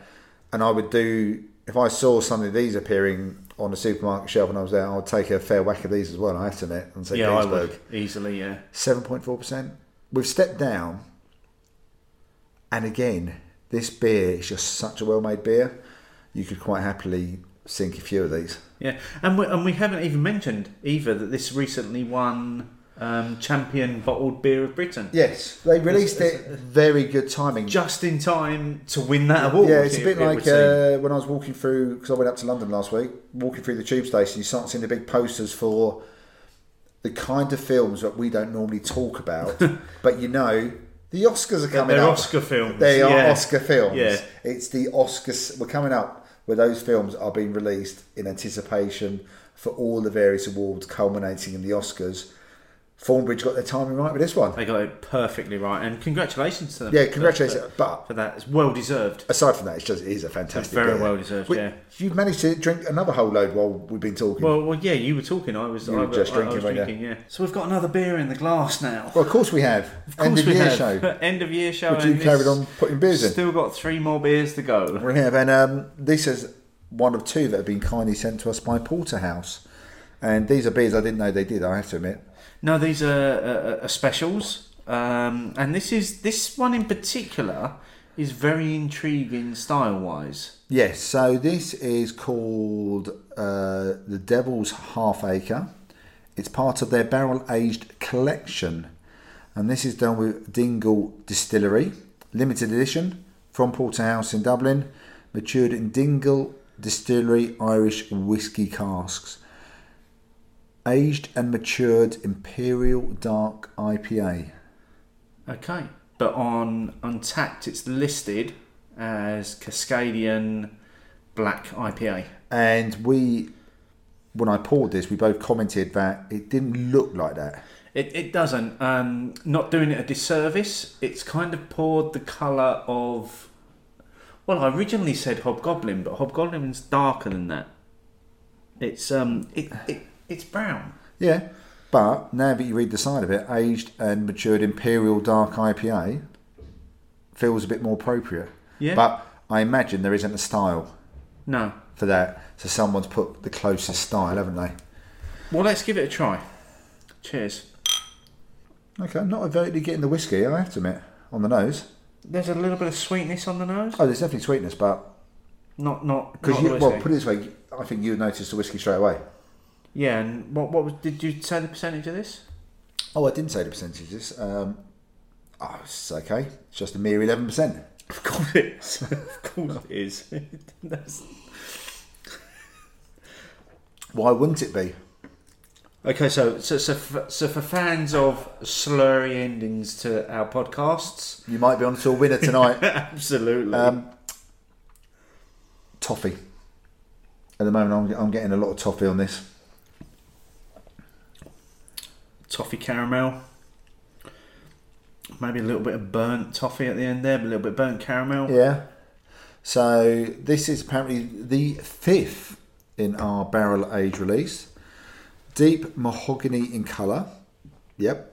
Full body with beautiful aroma of vanilla, hints of chocolate, toffee and smoke on the nose. Can't say I'm getting a great deal of smoke myself. I would have picked that up straight away. This Imperial Dark IPA lives up to its name. Flavours of dark fruits. I can get there is I'm getting there is a that, bit of yeah, I'll fruity give fruity them note. Toasted oak. Yes. With cherry notes. I wouldn't specifically be picking out cherry, I have to admit, but I suppose that would, if you're going with the colour, the mahogany, the cherry mahogany kind of thing, I can get that. And a sweet malty finish. There is a bit of residual sweetness at the end of it. Do you know what? I'm not really sure what I was expecting, because I think we may have been a little bit misled by the Untapped description. I feel a lot more comfortable now having read this description, being an Imperial Dark IPA, which, whether it is a style or not, is a better description than a Cascadian Black. Yeah, but I think the tasting notes on the bottle do the drink justice. Yes. What I also They've absolutely nailed that. What I also quite like about the tasting notes is they are tasting notes. Yeah. And don't get me wrong, I quite like some of the flowery language that has been used, and there was some on the Mad Hatter one earlier. It wasn't the Mad Hatter on the Camden. This gave just a really good description of what I've actually got in my glass. Yeah. It absolutely nails it. And do you know what? I am actually really rather enjoying it. It's got quite a bit of finish to it as well. Yeah. Which I like. Yeah. Which is bringing that IPA-ness through. Now again, people will know Porterhouse has been whether it be the one in Covent Garden perhaps, or Porterhouse in Temple, or even the Porterhouse we went to, which was a little bit further out, as maybe being very much a place to go to be a tourist. But they've always had quite a good range of beers in all their bars. Yeah. But I had no idea they did this kind of thing. I had no idea they did and this is the fifth year. Yeah. Now again, the bottles come with this kind of a pull ring top. Ring pull lid. Which is quite odd. And I don't know what it is. I'm always a little bit suspect about how good it is. But it did get quite a satisfying... I was going to say, do you think it holds the carbonation as well as a standard bottle top does? I don't know. It feels like it doesn't. But there are people who know this stuff better than we do. Yeah. So feel free to let us know. But it did give quite a satisfying hiss when I took the ring pull off. And also, from what we're tasting in our glasses, the beer's not flat. Oh, it's not flat, actually. It's got life. Yeah. This beer feels like if you left it, it would start to remind you of barrel-aged barley wine. This is going to hit barley wine very quickly, this one. The colour, the feel of it, that sweetness, that residual sweetness, you feel we're not a million miles away from barley wine territory. Yeah, absolutely. But I have to admit, I am really quite enjoying it. I suppose the only thing you may not be missing it, but I wouldn't have minded tasting or sensing a bit more of the whiskey coming through. Okay. That's the only thing. I don't really feel where the whiskey... Yeah. I'm sure it's doing something. I'm just not feeling it. It's a bit of a shame. Yeah, but I suppose there's the discussion there in terms of when you barrel age something, you're looking for it to become a whole of the thing that it's been barrel aged in, or just take on part of it. And if the part that it's taken on is that sweetness that we're getting, I'm okay with that, because I think that works for me. It's a bit like one of those ingredients. You'll notice it if you took it away. While we're enjoying this, let's get on to probably our biggest award of the evening, which is Beer of the Year. Yes. So this is. I mean, the breweries are just all waiting now. Absolutely, they're all waiting. They're all sitting down for the Oscars. This is like the Oscars. They're all preparing to clap politely when the other one wins. Yeah. Before we get into our nominations and our winners, should I say, not that we're doing nominations. And the nominees are... Yeah, we've got gold envelopes and everything here. You just can't see them, folks. Unsurprisingly, no one can be here to take their award. So we had a few people comment on a few beers that they thought were their standouts this year. So Matthew Curtis at Total Curtis, 5 points best. Well, he did wax lyrical about this one, and I think he did have it at Pembury Tavern. Yeah. I did have a pint of it, not at Pembury Tavern, and I have to admit, it was a fantastic pint. Okay. I did get to try that one. Yep. Bring on the Beer at Bring on the Beer, Crafty Devils Fairy Tale of Cardiff, their Christmas mint chocolate stout. Definitely didn't have that. I've not had that. Mark Westlake at Mars Westlake, Tint Meadow Revisit. Nope. No, I've not revisited Tint Meadow this year, but I plan to in a couple of years' time. I don't think I'm gonna. It's not that I didn't enjoy the beer. It's that I've got another bottle. Same here. And I want to see how it goes. Maybe I'll get a bottle from a fresh batch and see how that tastes next year. Now I saw the next one advertised. I have to admit, so from Brew Cavern at Brew Cavern, Wild Beer Co. Babs. This is their chocolate beer, isn't it? I think it was a chocolate. No. Am I getting this mixed up? Babs is an abbreviation of barrel aged bourbon stout. Okay. Possibly. Probably got chocolate in there somewhere then. Yeah. So with the follow up of Babs 2 being equally mind bending. I mean, when I was at the Vessel Beer Festival down in Plymouth at the end of November, they did have a couple of wild beers, and I did still enjoy them. They didn't have Babs on, unfortunately, but I did enjoy it. For Mr. WP at Right Hart Lane, Cloudwater, The Vale, Chubbles. I think Chubbles is a beer that a lot of people go nuts for. It's like a triple IPA that they do once a year. And lastly, Steve Remington at Steve Remington, Lervig Paragon. That's a barley wine. I've got a bottle of that. Oh, yes. Which I'm not sure when I'm drinking it. Maybe it's going to go in your 50 beers for 50 years. It might go in my 50 beers for 50 years. So that's what some of our listeners said. Now, when we were deciding on how we were going to do this, we said, okay, let's be serious about this. So we went for cask beer of the year. Yep. Keg beer of the year. Yep. bottle beer of the year and can beer of the year. Yep. And then our overall beer of the year had to be One of those. one of those 4. Yep. So, where would you like to start? Well, Should we start with cask? cask is where I would start if I went into the pub. Okay, let's start with cask then. What's your cask beer of the year? I'm going to give you one guess. The Thornbridge Jaipur. No. Can I guess again? Yeah. Ghost Ship. Almost. Oh God, is it Timmy Taylor's? No. You were closer with Ghost Ship. So it's an Adams beer. It's a Ghost Ship beer. Oh, your wedding beer. How could it not be? Okay, yeah, okay. I'll let you have it. but- Come on, so we drove up to Southwold on the Thursday before my wedding. Ed was there.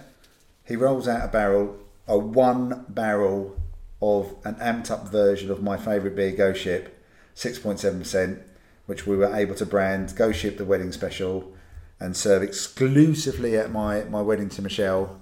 How could that not be my cask beer? I can't believe I didn't get that actually. And also, I mean, well, it was a one-off, but also I genuinely loved it on that Saturday. It was a very good beer. It was a very good beer. I did ask them to serve it only in halves because it was 6.7%, and it was a very drinkable 6.7% as well because it had all the Ghost Ship characteristics, but with another 2% and a bit ABV on it. But let's be honest, I'm never going to get a beer made for me exclusively like that again. No, absolutely not. So it's got to be your cask beer. It's cask beer here because also we got to drive to Southwold, we got the beer, and then we sat down and had some chips. Yeah. And it was quite a sunny day while we were having it. It's all for the win. Yeah. Yeah. Yours. This might not come as much of a surprise, based on how much I've waxed lyrical already. Pint? This evening. Marble Pint. It was just reaffirmed a week and a half ago, wasn't it? Yeah. Obviously, when we went to Manchester at the beginning of the year, well, not at the beginning of the year, early on in the year, then had it again in Bakewell when I should have been at Peakender but was in the Joiners Arms, and we were leaving and they put Marble Pint on and I was like, we can't leave. I have to drink that. Had it in the Vic, which created the whole Sparkler. pint gate thing, not serving it through a sparkler, and then had it at the Crimbo Crawl. First beer of the day was always going to be pint for a sparkler. There was a lot of people who had the same beer. Every beer was incredible. Every beer that we had on the Crimbo Crawl was incredible. None would match up to that first pint of the day. So for me, it's Marble Pint, absolutely. I guess as you were starting to say, so I get that. Okay. So next category would be, if we're in the pub, we would then look at the keg. We would look at the keg. What would be your... Okay, so this was interesting. Again, I did some number crunching on Untapped. I'm not going to go into all the detail that I did, but took away all those keg beers that I've drunk over and over and over again, and I was left with a list of about 7 or 8 beers that I had rated as a 5 this year that were keg serve as well. And then I looked at them, and the next thing I looked at was what was the environment in which I drank them. Okay, so have you got some runners and riders for us? No, I'm just going straight. You're going to go straight with a winner. Straight in with a winner. This was a beer that we enjoyed probably far too early in the day, on a Friday in Dublin, and it was Pointy Shoes by Wicklow Wolf, which was a bourbon barrel-aged imperial stout at 13%. And did you like the large serve port I ordered? I did like the third of a litre that I got of that beer. So for anyone who hasn't recalled what I did, being the holder of the kitty, I tend to do the ordering. So I've automatically seen the ABV, and that's going to be the last beer in Alfie Burns. We all agreed, we should definitely only have a third. There's a long day ahead. Very sensible. Let's just have a third. I ordered a third, but obviously over here in the UK, we order a third of a pint. Yeah.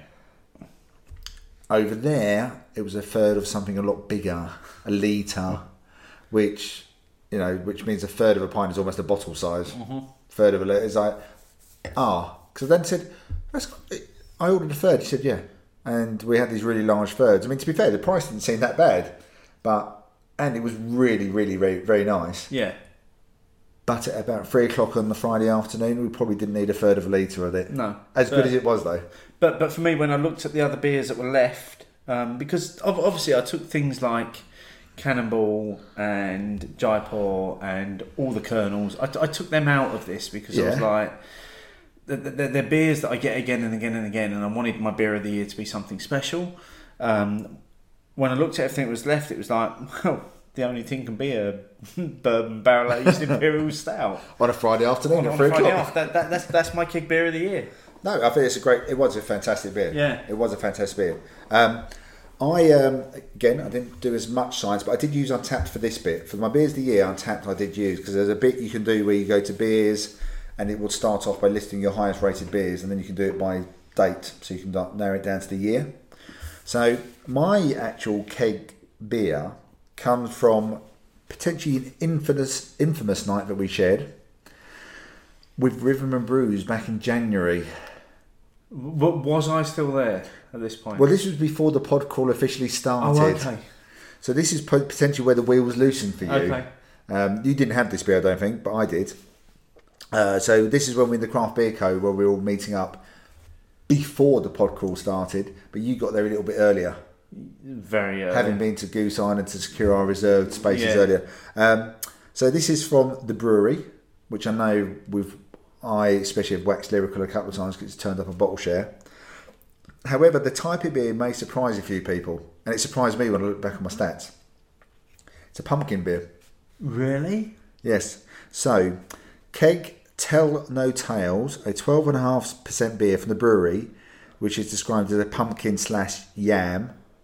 I'm assuming they're roughly the same thing anyway.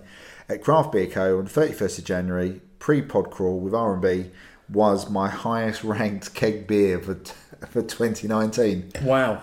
Back in the 31st of January. So we both went really sensible on our keg beer choices. Yeah, of course. 12, well, actually, I think you said it was about 13. I'm sure the Wicklow Wolf was 30. It was in and around the same set. Yeah. So yeah, our keg beer was one of us 13% and one of us 12.5%. Brilliant. Love that.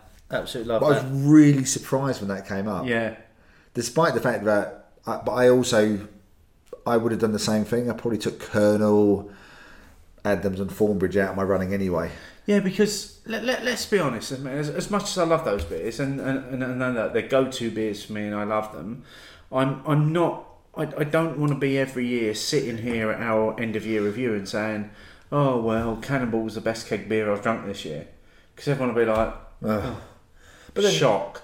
You know, again, referencing Beers Without Frontiers, Charles said the same thing when they jokingly talked about the artwork for Colonel. And Charles just went, well, let's face it, Colonel win everything anyway. We need to talk about someone else. Yeah, exactly. So it would be that for your favourite brew. If you just said Marvel every time, if you just said Cannonball every time, if I said Ghost Ship every time, no. It gets boring. Yeah, so you need to sort of remove those a bit. So I have gone for those beers, which I may only have had once, but also we were in the pub there. There was you, me, Pete McCarry as well. I think Andrew had turned up by that point. Mm. And it was the last beer before we went off to actually start the pod call properly. I think only, again, Craft Beer Co, you can have a third, can't you? Yeah. So yeah, pumpkin beer. I'm like, fuck. There's going to be so many people surprised. I know. And I spent so many years going, pumpkin shouldn't be allowed anywhere near beer. And what have I gone for? A pumpkin beer. Pumpkin beer. Nuts. So what about canned beer of the year?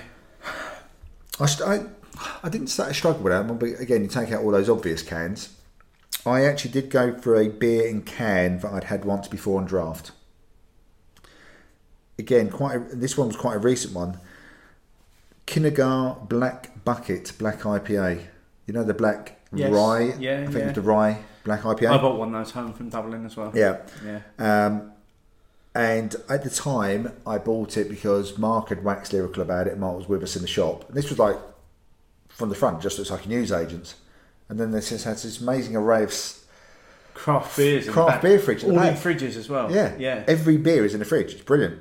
And I was just browsing, and they had a 4 for €12 or something. And I was struggling for just that last one I wanted to get. And Mark said about the Kinnegar, and I thought, oh, actually, you did an Instagram post about it. completely forgetting that you and I had both had it at Brewdog in Manchester the year before and had loved it then as well. So get the can, had the can at home, loved it, and then when you go to do the check-in, it's like, oh, there's a green tick beside this. Oh, I must have How it before. disappointing. Yeah, how disappointing. However, my thoughts about it from can were exactly the same as I had from draft as well. Mine were as well. When I drank that from the can, I was like, again, went through that exact same process, looked at it on Untapped, I've drunk it before. What did I think before? Oh yeah, it's exactly what I think now. Yeah. How good is that for a beer? Yeah. So it's actually quite nice that you had that record from a year and a half ago, because I think that time in Manchester was early summer 2018 versus winter 2019. Different dispense method, different environment you're having it, so different feel. The beer's still great. And the beer was still great. Yeah. And that was a fantastic beer. And, I think we've had a few beers from Kinnegar before, which we've really enjoyed. Yeah. That was definitely my can of the year. Mine might not come as a surprise, and it's not Rheinbacher. Okay, I was almost, I was poised to say Rheinbacher. I'm going to go straight in with this. My can beer of the year is Thornbridge Jaipur, because for me the cans have been an absolute game changer. The availability, the 4-pack, the 2 for £9 in Tesco's. I have drunk more Jaipur this year than ever before. So what is was that your most checked in beer after Rhine? If we take Rhiney out. It was Jaipur. Jaipur was my next most checked in. Because I know beer. that my most checked in brewery, I think this year was Thornbridge. Bearing in mind that I don't actually see Thornbridge on tap that often. That's got to be the availability in supermarkets. No, mine was definitely take Rheinbacher out of it, and it was definitely Jaipur. Well, to be fair, I love the fact that I can go to a Tesco and buy a 4-pack, and even better still if they had got the 2 for £9 offer. It's just so easy, and it just tastes so good. Yeah, I can't. That's how I justify that being my can beer of the year. If you decide that you don't want, say, 8 Jaipur, okay, may fail to understand. Why would you? Why? Exactly, but say you wanted a 4-pack of one of the other ones, say Green Mountain. Yeah, you can mix it. You can do that. Suddenly you've got 8 cans, 4 of each. Very different type of beer. 1.5% ABV difference as well, or something like that. Yeah, it's brilliant. I mean, it's so easy. Why it's wouldn't very you? easy. Actually, I wasn't expecting you to go for something. Bearing in mind your other stats you've done and what you've taken away, I didn't think you'd go for something which you've had so often. No, but I think on this one it was necessary because I think sometimes you've got to go for beers that you just want to enjoy again and again and again. And again, it's that whole thing of it's that kernel thing. If you go by the stats, every award should have gone to Aldi Rheinbacher. It absolutely should have done, but you have to step back occasionally and go, okay, so what have I gone to time and time again? And I think the fact that you can be anywhere in the UK and go to a Tesco and pick up a 4-pack of Jaipur, and you know exactly what it's going to taste like, and I know it's the same beer, but I just think from the cans it just tastes so much better from the bottles. I don't know what it is, but canned Jaipur is better than bottled Jaipur. I would honestly agree with that, and bearing in mind even just last year Rob Lovett's still reluctance to move into the canning world compared to, I know that you've spoken about it a bit more this year, but they're so happy with how that's coming out. I do believe it. Yeah. The Jaipur on the bottle is still good. The Jaipur on the cans, I have to admit, I haven't had a bad one yet. No, I haven't had an off one, I haven't had a dodgy one, I haven't had a flat one, I haven't had anything which has made me think, oh, what have you done to my beer? Brilliant. Yeah. Like I say, you can get 8 for £9. That's like what, £1.15 or something like that. I mean, seriously, that's ridiculous. It's ridiculous. Yeah. Right, before we get on to the other categories, we have both finished the Devil's Half Acre with the collaboration from the with Dingle Distillery, the Dark Imperial IPA. I loved it. I thoroughly enjoyed it. It was sweet, just all this flavours going on. Yeah, a bit like different flavours, but not dissimilar to all that stuff going on with the Camden Pilsner. Yeah. Loads of levels loads of it. things going on. Yeah, a lot of sweetness in there, but it balances out across the beer. Yeah, and again, it doesn't kill at the ending. No. So all that sweetness is levelled out by the time you get to the end, where you go, I'll have another sip now. Yeah, absolutely. I mean, it is a sip of beer at the percentage it's at. So I'm going to crack open the second beer that Porterhouse sent us. Okay. So again, part of their barrel age series. So barrel age collaboration. This is called the Celebration Stout, and again, this is done with Dingle. But they thought, why doing 11% when you can do a 12%? So this is the fourth barrel age release of this version, and this is an Imperial Irish Stout. Brilliant. Barrel aged Imperial Irish Stout. Pretty certain I haven't had a barrel aged Imperial Irish Stout before. I don't think I know so. we've had some big Irish stouts, having gone to Guinness a couple of times. See, despite our preconceptions about those bottle caps, that did have a good fizz on it. It had a satisfying little yeah. hiss, didn't it? Let's see how it pours. Okay, pretty dark. Very dark. So again, this beer sent to us by Porterhouse. I mean, which we're really grateful for. Well, especially especially with these ones, because I'm again, when they said that these had come out, I had no idea they did this. I had no idea. No, none whatsoever. It does just go to show that although you might get used to a brewery for a certain kind of thing, so Camden, Hell's Pale Ale, Yeah. mass produced, there's still little things going on in the background every now and again, isn't there? Yeah, absolutely. Let's give this one a try. Cheers. Cheers. Oh, that's got a big barrel aged nose. That does have a barrel. It's got that. To it. It has Biscuity, vanilla, Yeah. toffee, sweetness. That's smooth as well. That is smooth. I was thinking about reading the label, but it's really small writing. I probably should have thought about that. Okay, so we've got one more category of beer of the year to go, which is bottled beer of the year. Yep.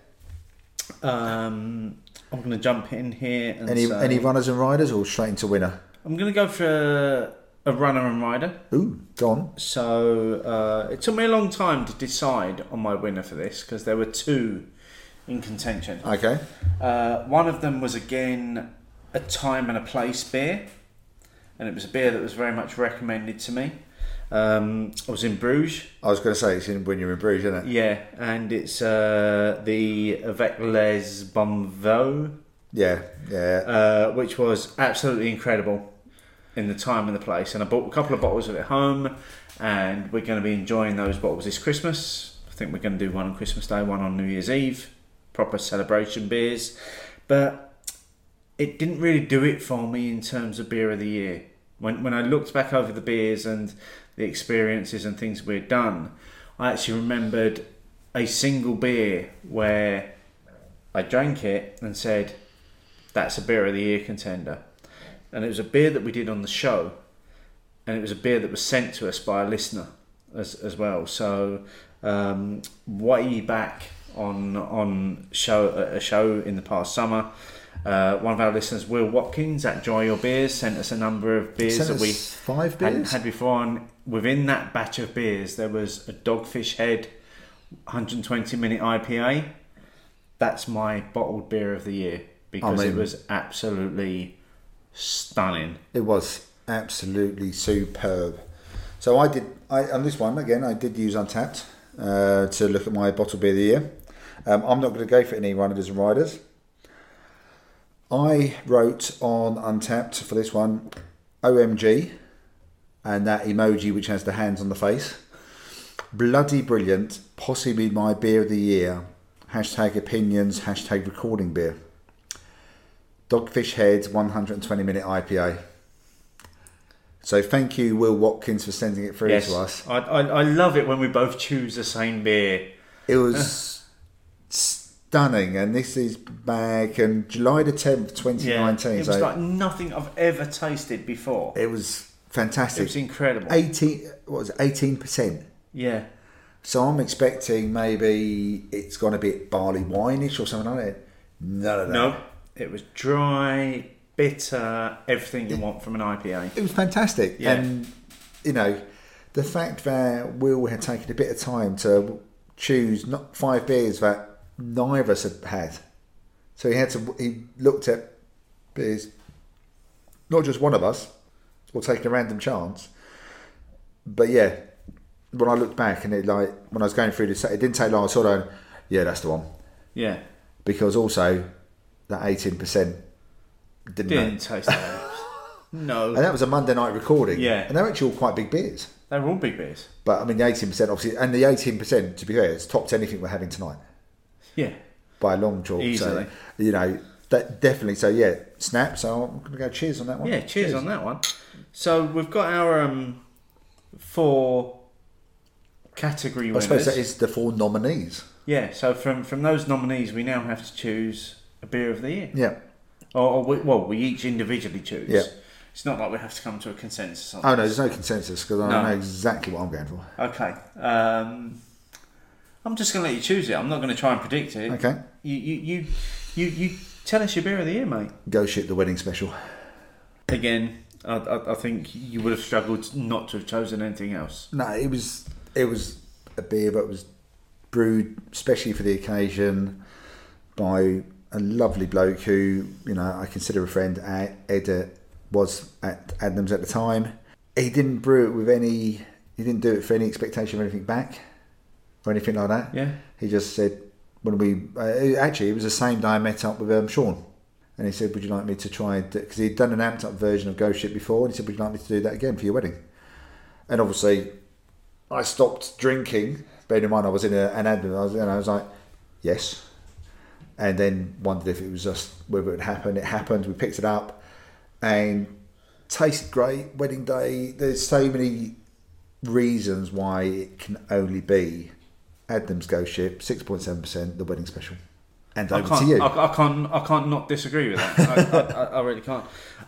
So for me, from those 4, it actually came down to 2. So I'm going to say it's going to be between Doghead, Fish, and one other. Yes. And what it ultimately came down to was a specific time and place of drinking that beer. Okay, so it's not Dogfish Head then. No, and I've already mentioned it. It was that moment where I was in the Joiners Arms in Bakewell. We were just about to leave. Marble Pint went on, and I was like, I can't leave. Poured a beer, got a pint of it, sat down, and just enjoyed the environment and the beer. And for me, it was everything that's great about beer in that single moment. And I then encompass other things around that in terms of when we went to Marble earlier on in the year. Yes, I had it at the Vic, so I had it locally in Colchester without a sparkler. Breathe. Come on, we've spoken about this. Breathe. Yeah. And then we had it on the Crimbo Crawl, first beer of the day. For me, this year, Marble Pint is my beer of the year. I cannot choose anything over that. So both our beers of the year are cask. Our cask beers. My beer of the year is a 3.8% cask beer. That's brilliant. But I just think sometimes it doesn't have to be that one-off, special, amazing FOMO Of course it doesn't. beer. It doesn't have to be a whale. It has to be that beer that you want to drink time and time again. When we announced the Crimbo Crawl in Manchester, I always knew my first beer on the Saturday we both knew what the first would be Marble Pint. Yeah. And to be honest, as much as I enjoyed some other beers there, if they'd said, sorry, everything else is off, it's broken, I would have sat there for an hour and a half, 2 hours drinking pint. All you can drink is Marble Pint. Oh damn. Shame.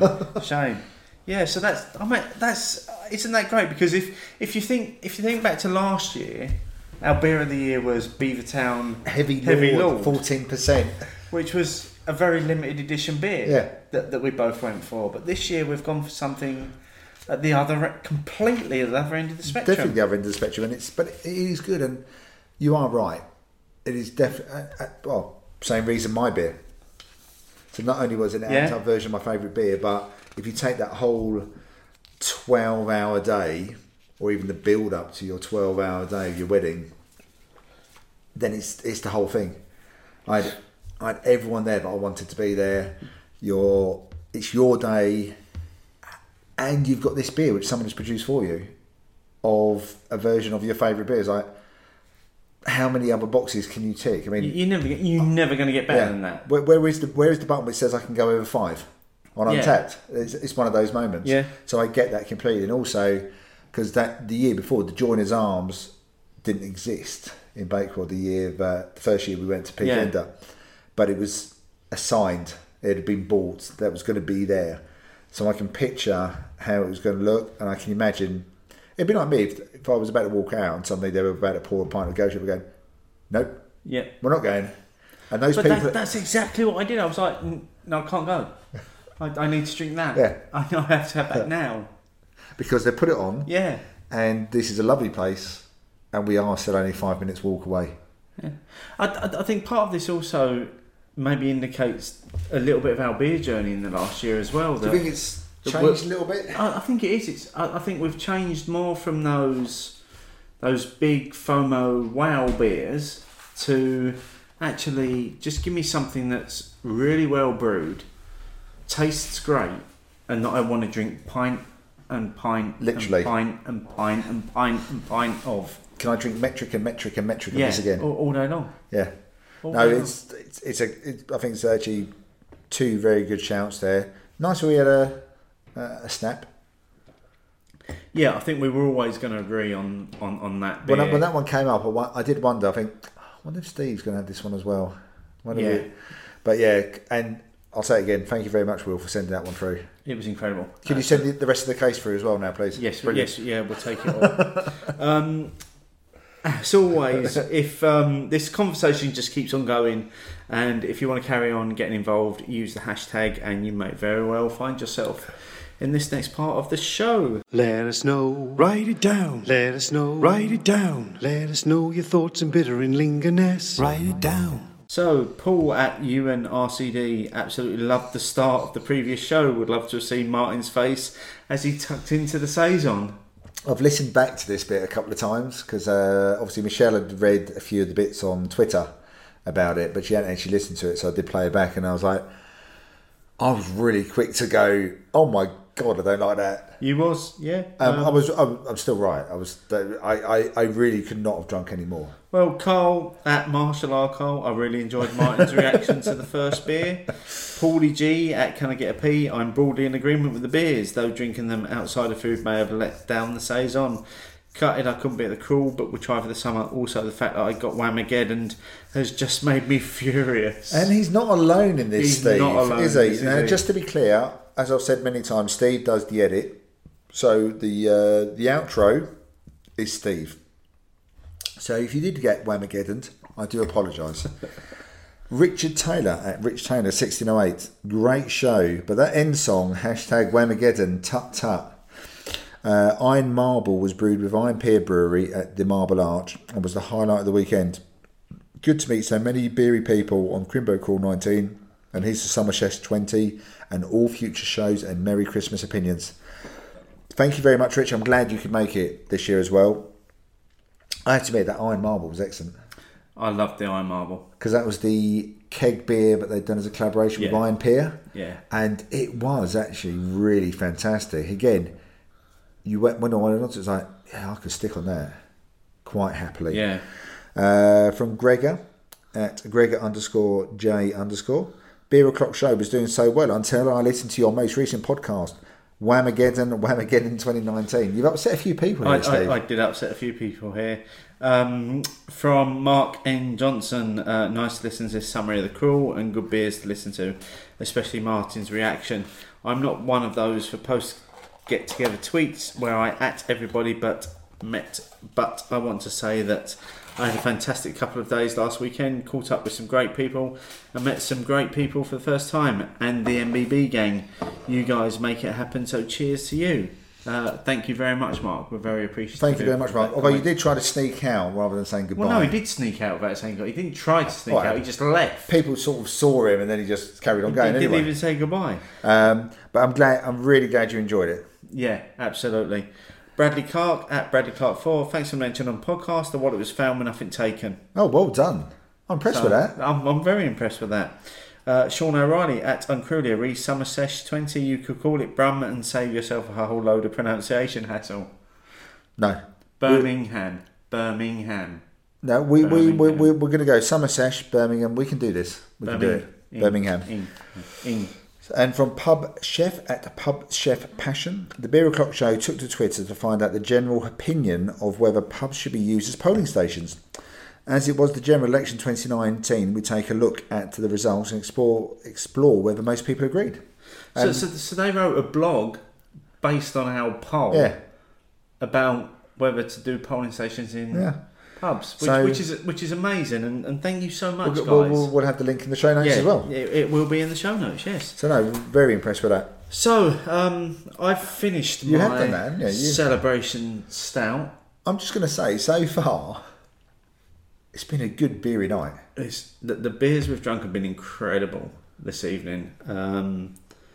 That one in particular was exactly what I wanted at this point in the night.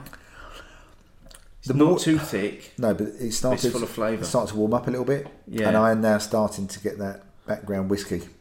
Really subtle. I've got none of that. Really subtle in the background. I don't think it's, again, I might be wrong. I don't think Dingle is a peaty whiskey. So you're not getting so much of that overt flavours and aroma coming up. I'm starting to get a little bit of it. But yeah, it's great. I have to admit, I'm really impressed with both those beers. I am. They've been really tasty. Again, thank you very much, Paul's House, to send them through. As tradition dictates, we're now drinking a Fuller's beer. We are. But not a vintage ale, Steve. Not a vintage ale, and there's a reason for that, which we'll come to right at the end of the show. What are we drinking instead, though? So we have the Fuller's Imperial IPA, which came out a couple of years ago, didn't it? Yeah. Which originally I think was only for the US market to start off with. So this is a Imperial IPA limited edition, completely sessionable, 10.5%, obviously. And it's in a box, so it must be limited. Yeah, it's in a box. It's the traditional kind of box they use for their vintage ales, the Imperial Stout. So this is an Imperial IPA that is brewed with a high proportion of crystal malt, and they've gone with Goldings and Fuggles to add to the copper colour. Would you agree with the copper colour? I would absolutely agree with it. In fact, I wouldn't say it's a million miles away from the look of the first beer that we had this evening. No, true. They're delivering a piney, earthy aroma, distinct edge of bitterness. They've also added a hint of black pepper, giving their beer a unique, spicy twist. Also bottle conditioned as well. And this is from the 2017, I think, and its best before is 2027. So a few years to go on this yet then? Yeah. Cheers. I mean, it smells. Do you think it's still got a bit of an IPA nose? A hint of it. Do you reckon it's got almost like what we used Resonate. to that class as a warehouse aged IPA? And to be fair, judging by the look of it and the way it poured, I was expecting it to be more full-on barley wine, but it's not quite there yet. It's not. It's still old IPA at the moment. Yeah, but I mean, in a good way. It's not like it's been left in the sunlight, or anything like that. No, it's just an IPA that maybe wasn't designed for drinking fresh. No, as they originally were. They were meant to travel. They were never designed to be fresh. We've got a 500 milliliter bottle. We've got still a little bit to get through. Yep. We've got one of the big awards still to come. Probably the biggest award. The hotly anticipated award. Absolutely, yeah. So, number one fan. This is the big one, isn't it? Yeah. This is the one that everybody that listens to the podcast wants to be in the running for. Shall we share? Shall we do the nominees? Shall I do the nominees? Read the nominees. Okay. The nominees, in no particular order. Paul at UNRCD. Rich at Rich Taylor 1608. Miles at Miles Lambert. The Owl Lady at The Owl Lady. Adam at Maybe Not a Fad. Mr. WP at Right Hard Lane. Sean at Uncrulier. You are the chosen few. That is a distinguished list. Yes, you are in good company there, isn't it? I mean, it's you want to be on that list. Now, obviously, Steve, I hope you've got the right envelope, not like the cock up at the Oscars a couple of years ago. I do have the right envelope, okay, because we have agreed on our winner. We have a bit beforehand. And I think the only way to introduce our winner is with a particular tweet that was made. So it reads as: my family claim I spend most of my time listening to the Beer O'Clock Show podcasts. To be fair, I've listened to the whole 2012 to 2017 twice through already. By the time I finish my number one fan research project, I will probably have listened to 2017 now 3 times. And that's from Sean at Uncrulier. So I think it's without further hesitation that we hand the... Is it a yellow jersey? The yellow jersey, yeah. Yellow jersey of the official number one fan of the Beer O'Clock Show Opinions podcast to Sean at Uncrulier. Well done, Sean. Seb. Well Listen done. to Steve and Mark repeated times, then to listen to Steve and me repeated times. That award is well deserved. Yeah. I mean, Well once deserved. is enough. But believe me, having to live through this and then having to edit it is enough for me. Yeah. So I don't ever want to listen a third time. Apparently, Sean does it out of choice. Yeah, he does it because he loves it. But no, well done, Sean. You are the official number one fan of the podcast, as well as the official number cruncher, statistician, whatever it is we feel that particular title brings with it. I'm sure they would add something else to it during the year. I'm sure we will. And we also have just the one question this week as well. That's good though. It is good because I'm not sure we're going to be able to answer anything at this stage. This is from Dr. Goggles at Burn Angel. Great show as usual. It's a great show as usual. Thinking about the comment from Joseph about political posts from breweries gave me an idea for her opinions question. Should breweries get involved in politics? My answer would be it's up to them. It's a business decision. If a political stance were to put off customers, that's their risk. I know people who boycott spoons because of their Brexit stance, but that's Tim Martin's choice to make. Do you actually know what that question is that I just read out? No, fortunately, I can actually see it on the paper. I've got no idea if anyone listening has any idea what we're talking about. Basically, should breweries get involved in politics? I'm the same as him. If they want to, fine. I'll do what I do with anything else I don't like. I'll either ignore it or mute it. Simple. It's like a TV programme, turn over. I think I'm the same actually. It's I'd rather a brewery account be tweeting stuff or promoting stuff about their brewery rather than their views. But at the end of the day, it's the owner of said brewery's choice to do so. Yeah. And they're perfectly at liberty to share whatever they want. Yes. I can choose whether to read it, like it, agree with it, whatever. And if it's something which I think, this is going on too long, or I don't want to pay attention, mute it. I've got no problem with that at all. Yeah. Now, it's not for everyone, because I have, again, the last 4 or 5 weeks has been a divisive time for a lot of people. I can quite understand where you might say, yes, please do tweet, or no, get out of here. Mm-hmm. But it's easy to scroll past, isn't it? Yeah. Don't take long. But good question, though. Very timely question. Absolutely. Very timely question. And again, any questions, please do get involved. #opinions question, and we'll give it a go at answering it, and Steve will give it a go at asking it. Yeah, if I'm still able to read after the amount of beers this evening. So I think all we've got left to do is to talk about what's coming next, which we've kind of teased at a little bit. Yeah, we haven't quite gone into detail. It's probably time to share everything what's coming in January. This is the last beer. It is. And last show of the decade for opinions. So it is appropriate for us to share what's coming up. January, we've got 2 shows. We have, because January is normally our month off. Yeah. But for a whole host of reasons, we have a bonus show which replaces what we originally would have planned with Chris. Yes, when it all went wrong. All went wrong just because people were enjoying themselves loudly near where we were sitting. Yeah. So we are going to do a bit of a triannuary pub crawl with Chris. We're going to go to a few pubs. Going to end up at the Tank Bar. He's going to take us on a bit of a journey, effectively. It's essentially the journey of Howling Hops, Yeah, isn't it? So via it's the pubs. From where they started in Southampton Arms to the Cock Tavern in Hackney to the Tank Bar. Yeah. We're going to record a little bit in each one On a Monday afternoon. on a Monday afternoon. Why? What? On the first Monday afternoon in January. Well, basically the end of Christmas. Yeah, so no one's going to be out. Hopefully, it should just be us, Should be lovely. and we'll get some great content. Steve, there'll be no people. You'll be fine. I love it. I love it already. So that's what. And to be fair, we are. This all came about at the end of the show when we had to abandon the recording. We had the chat, and suddenly this morphed into an idea.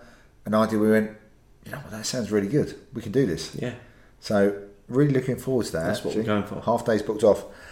But not only that, we have our 100th Opinions episode.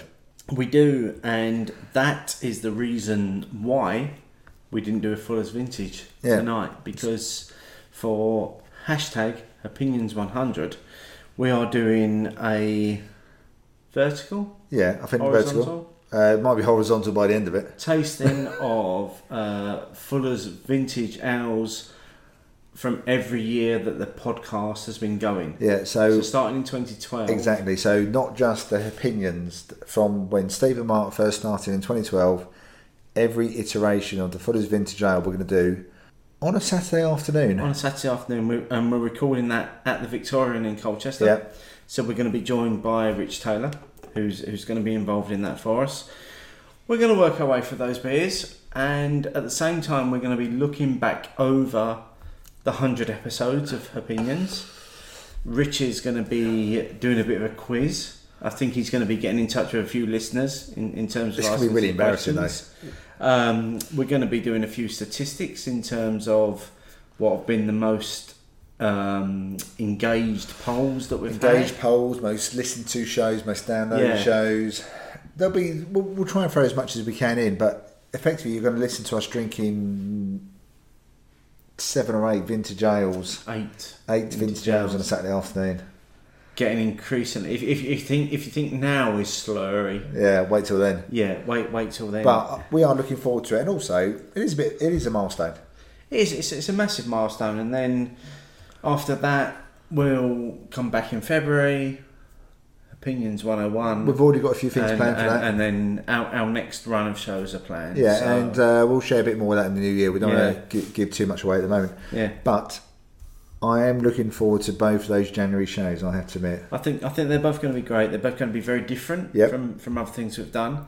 But ultimately, what it comes down to, and particularly Opinions 100, is listener engagement. And you know what we're looking for on that 100 show is, what beer are you going to drink to share that show with us? Yeah. Doesn't have to be a vintage ale. That's what we've chosen to do. But if you've got something you want to drink take along. a picture, put it on Twitter, use the hashtag Opinions100, get involved in the discussion. Or if there's a moment you want to mention Yeah, from the previous 99 episodes, then feel free to share it with us. Anything you want to get engaged with, anything you want to say about it, good or bad, share it.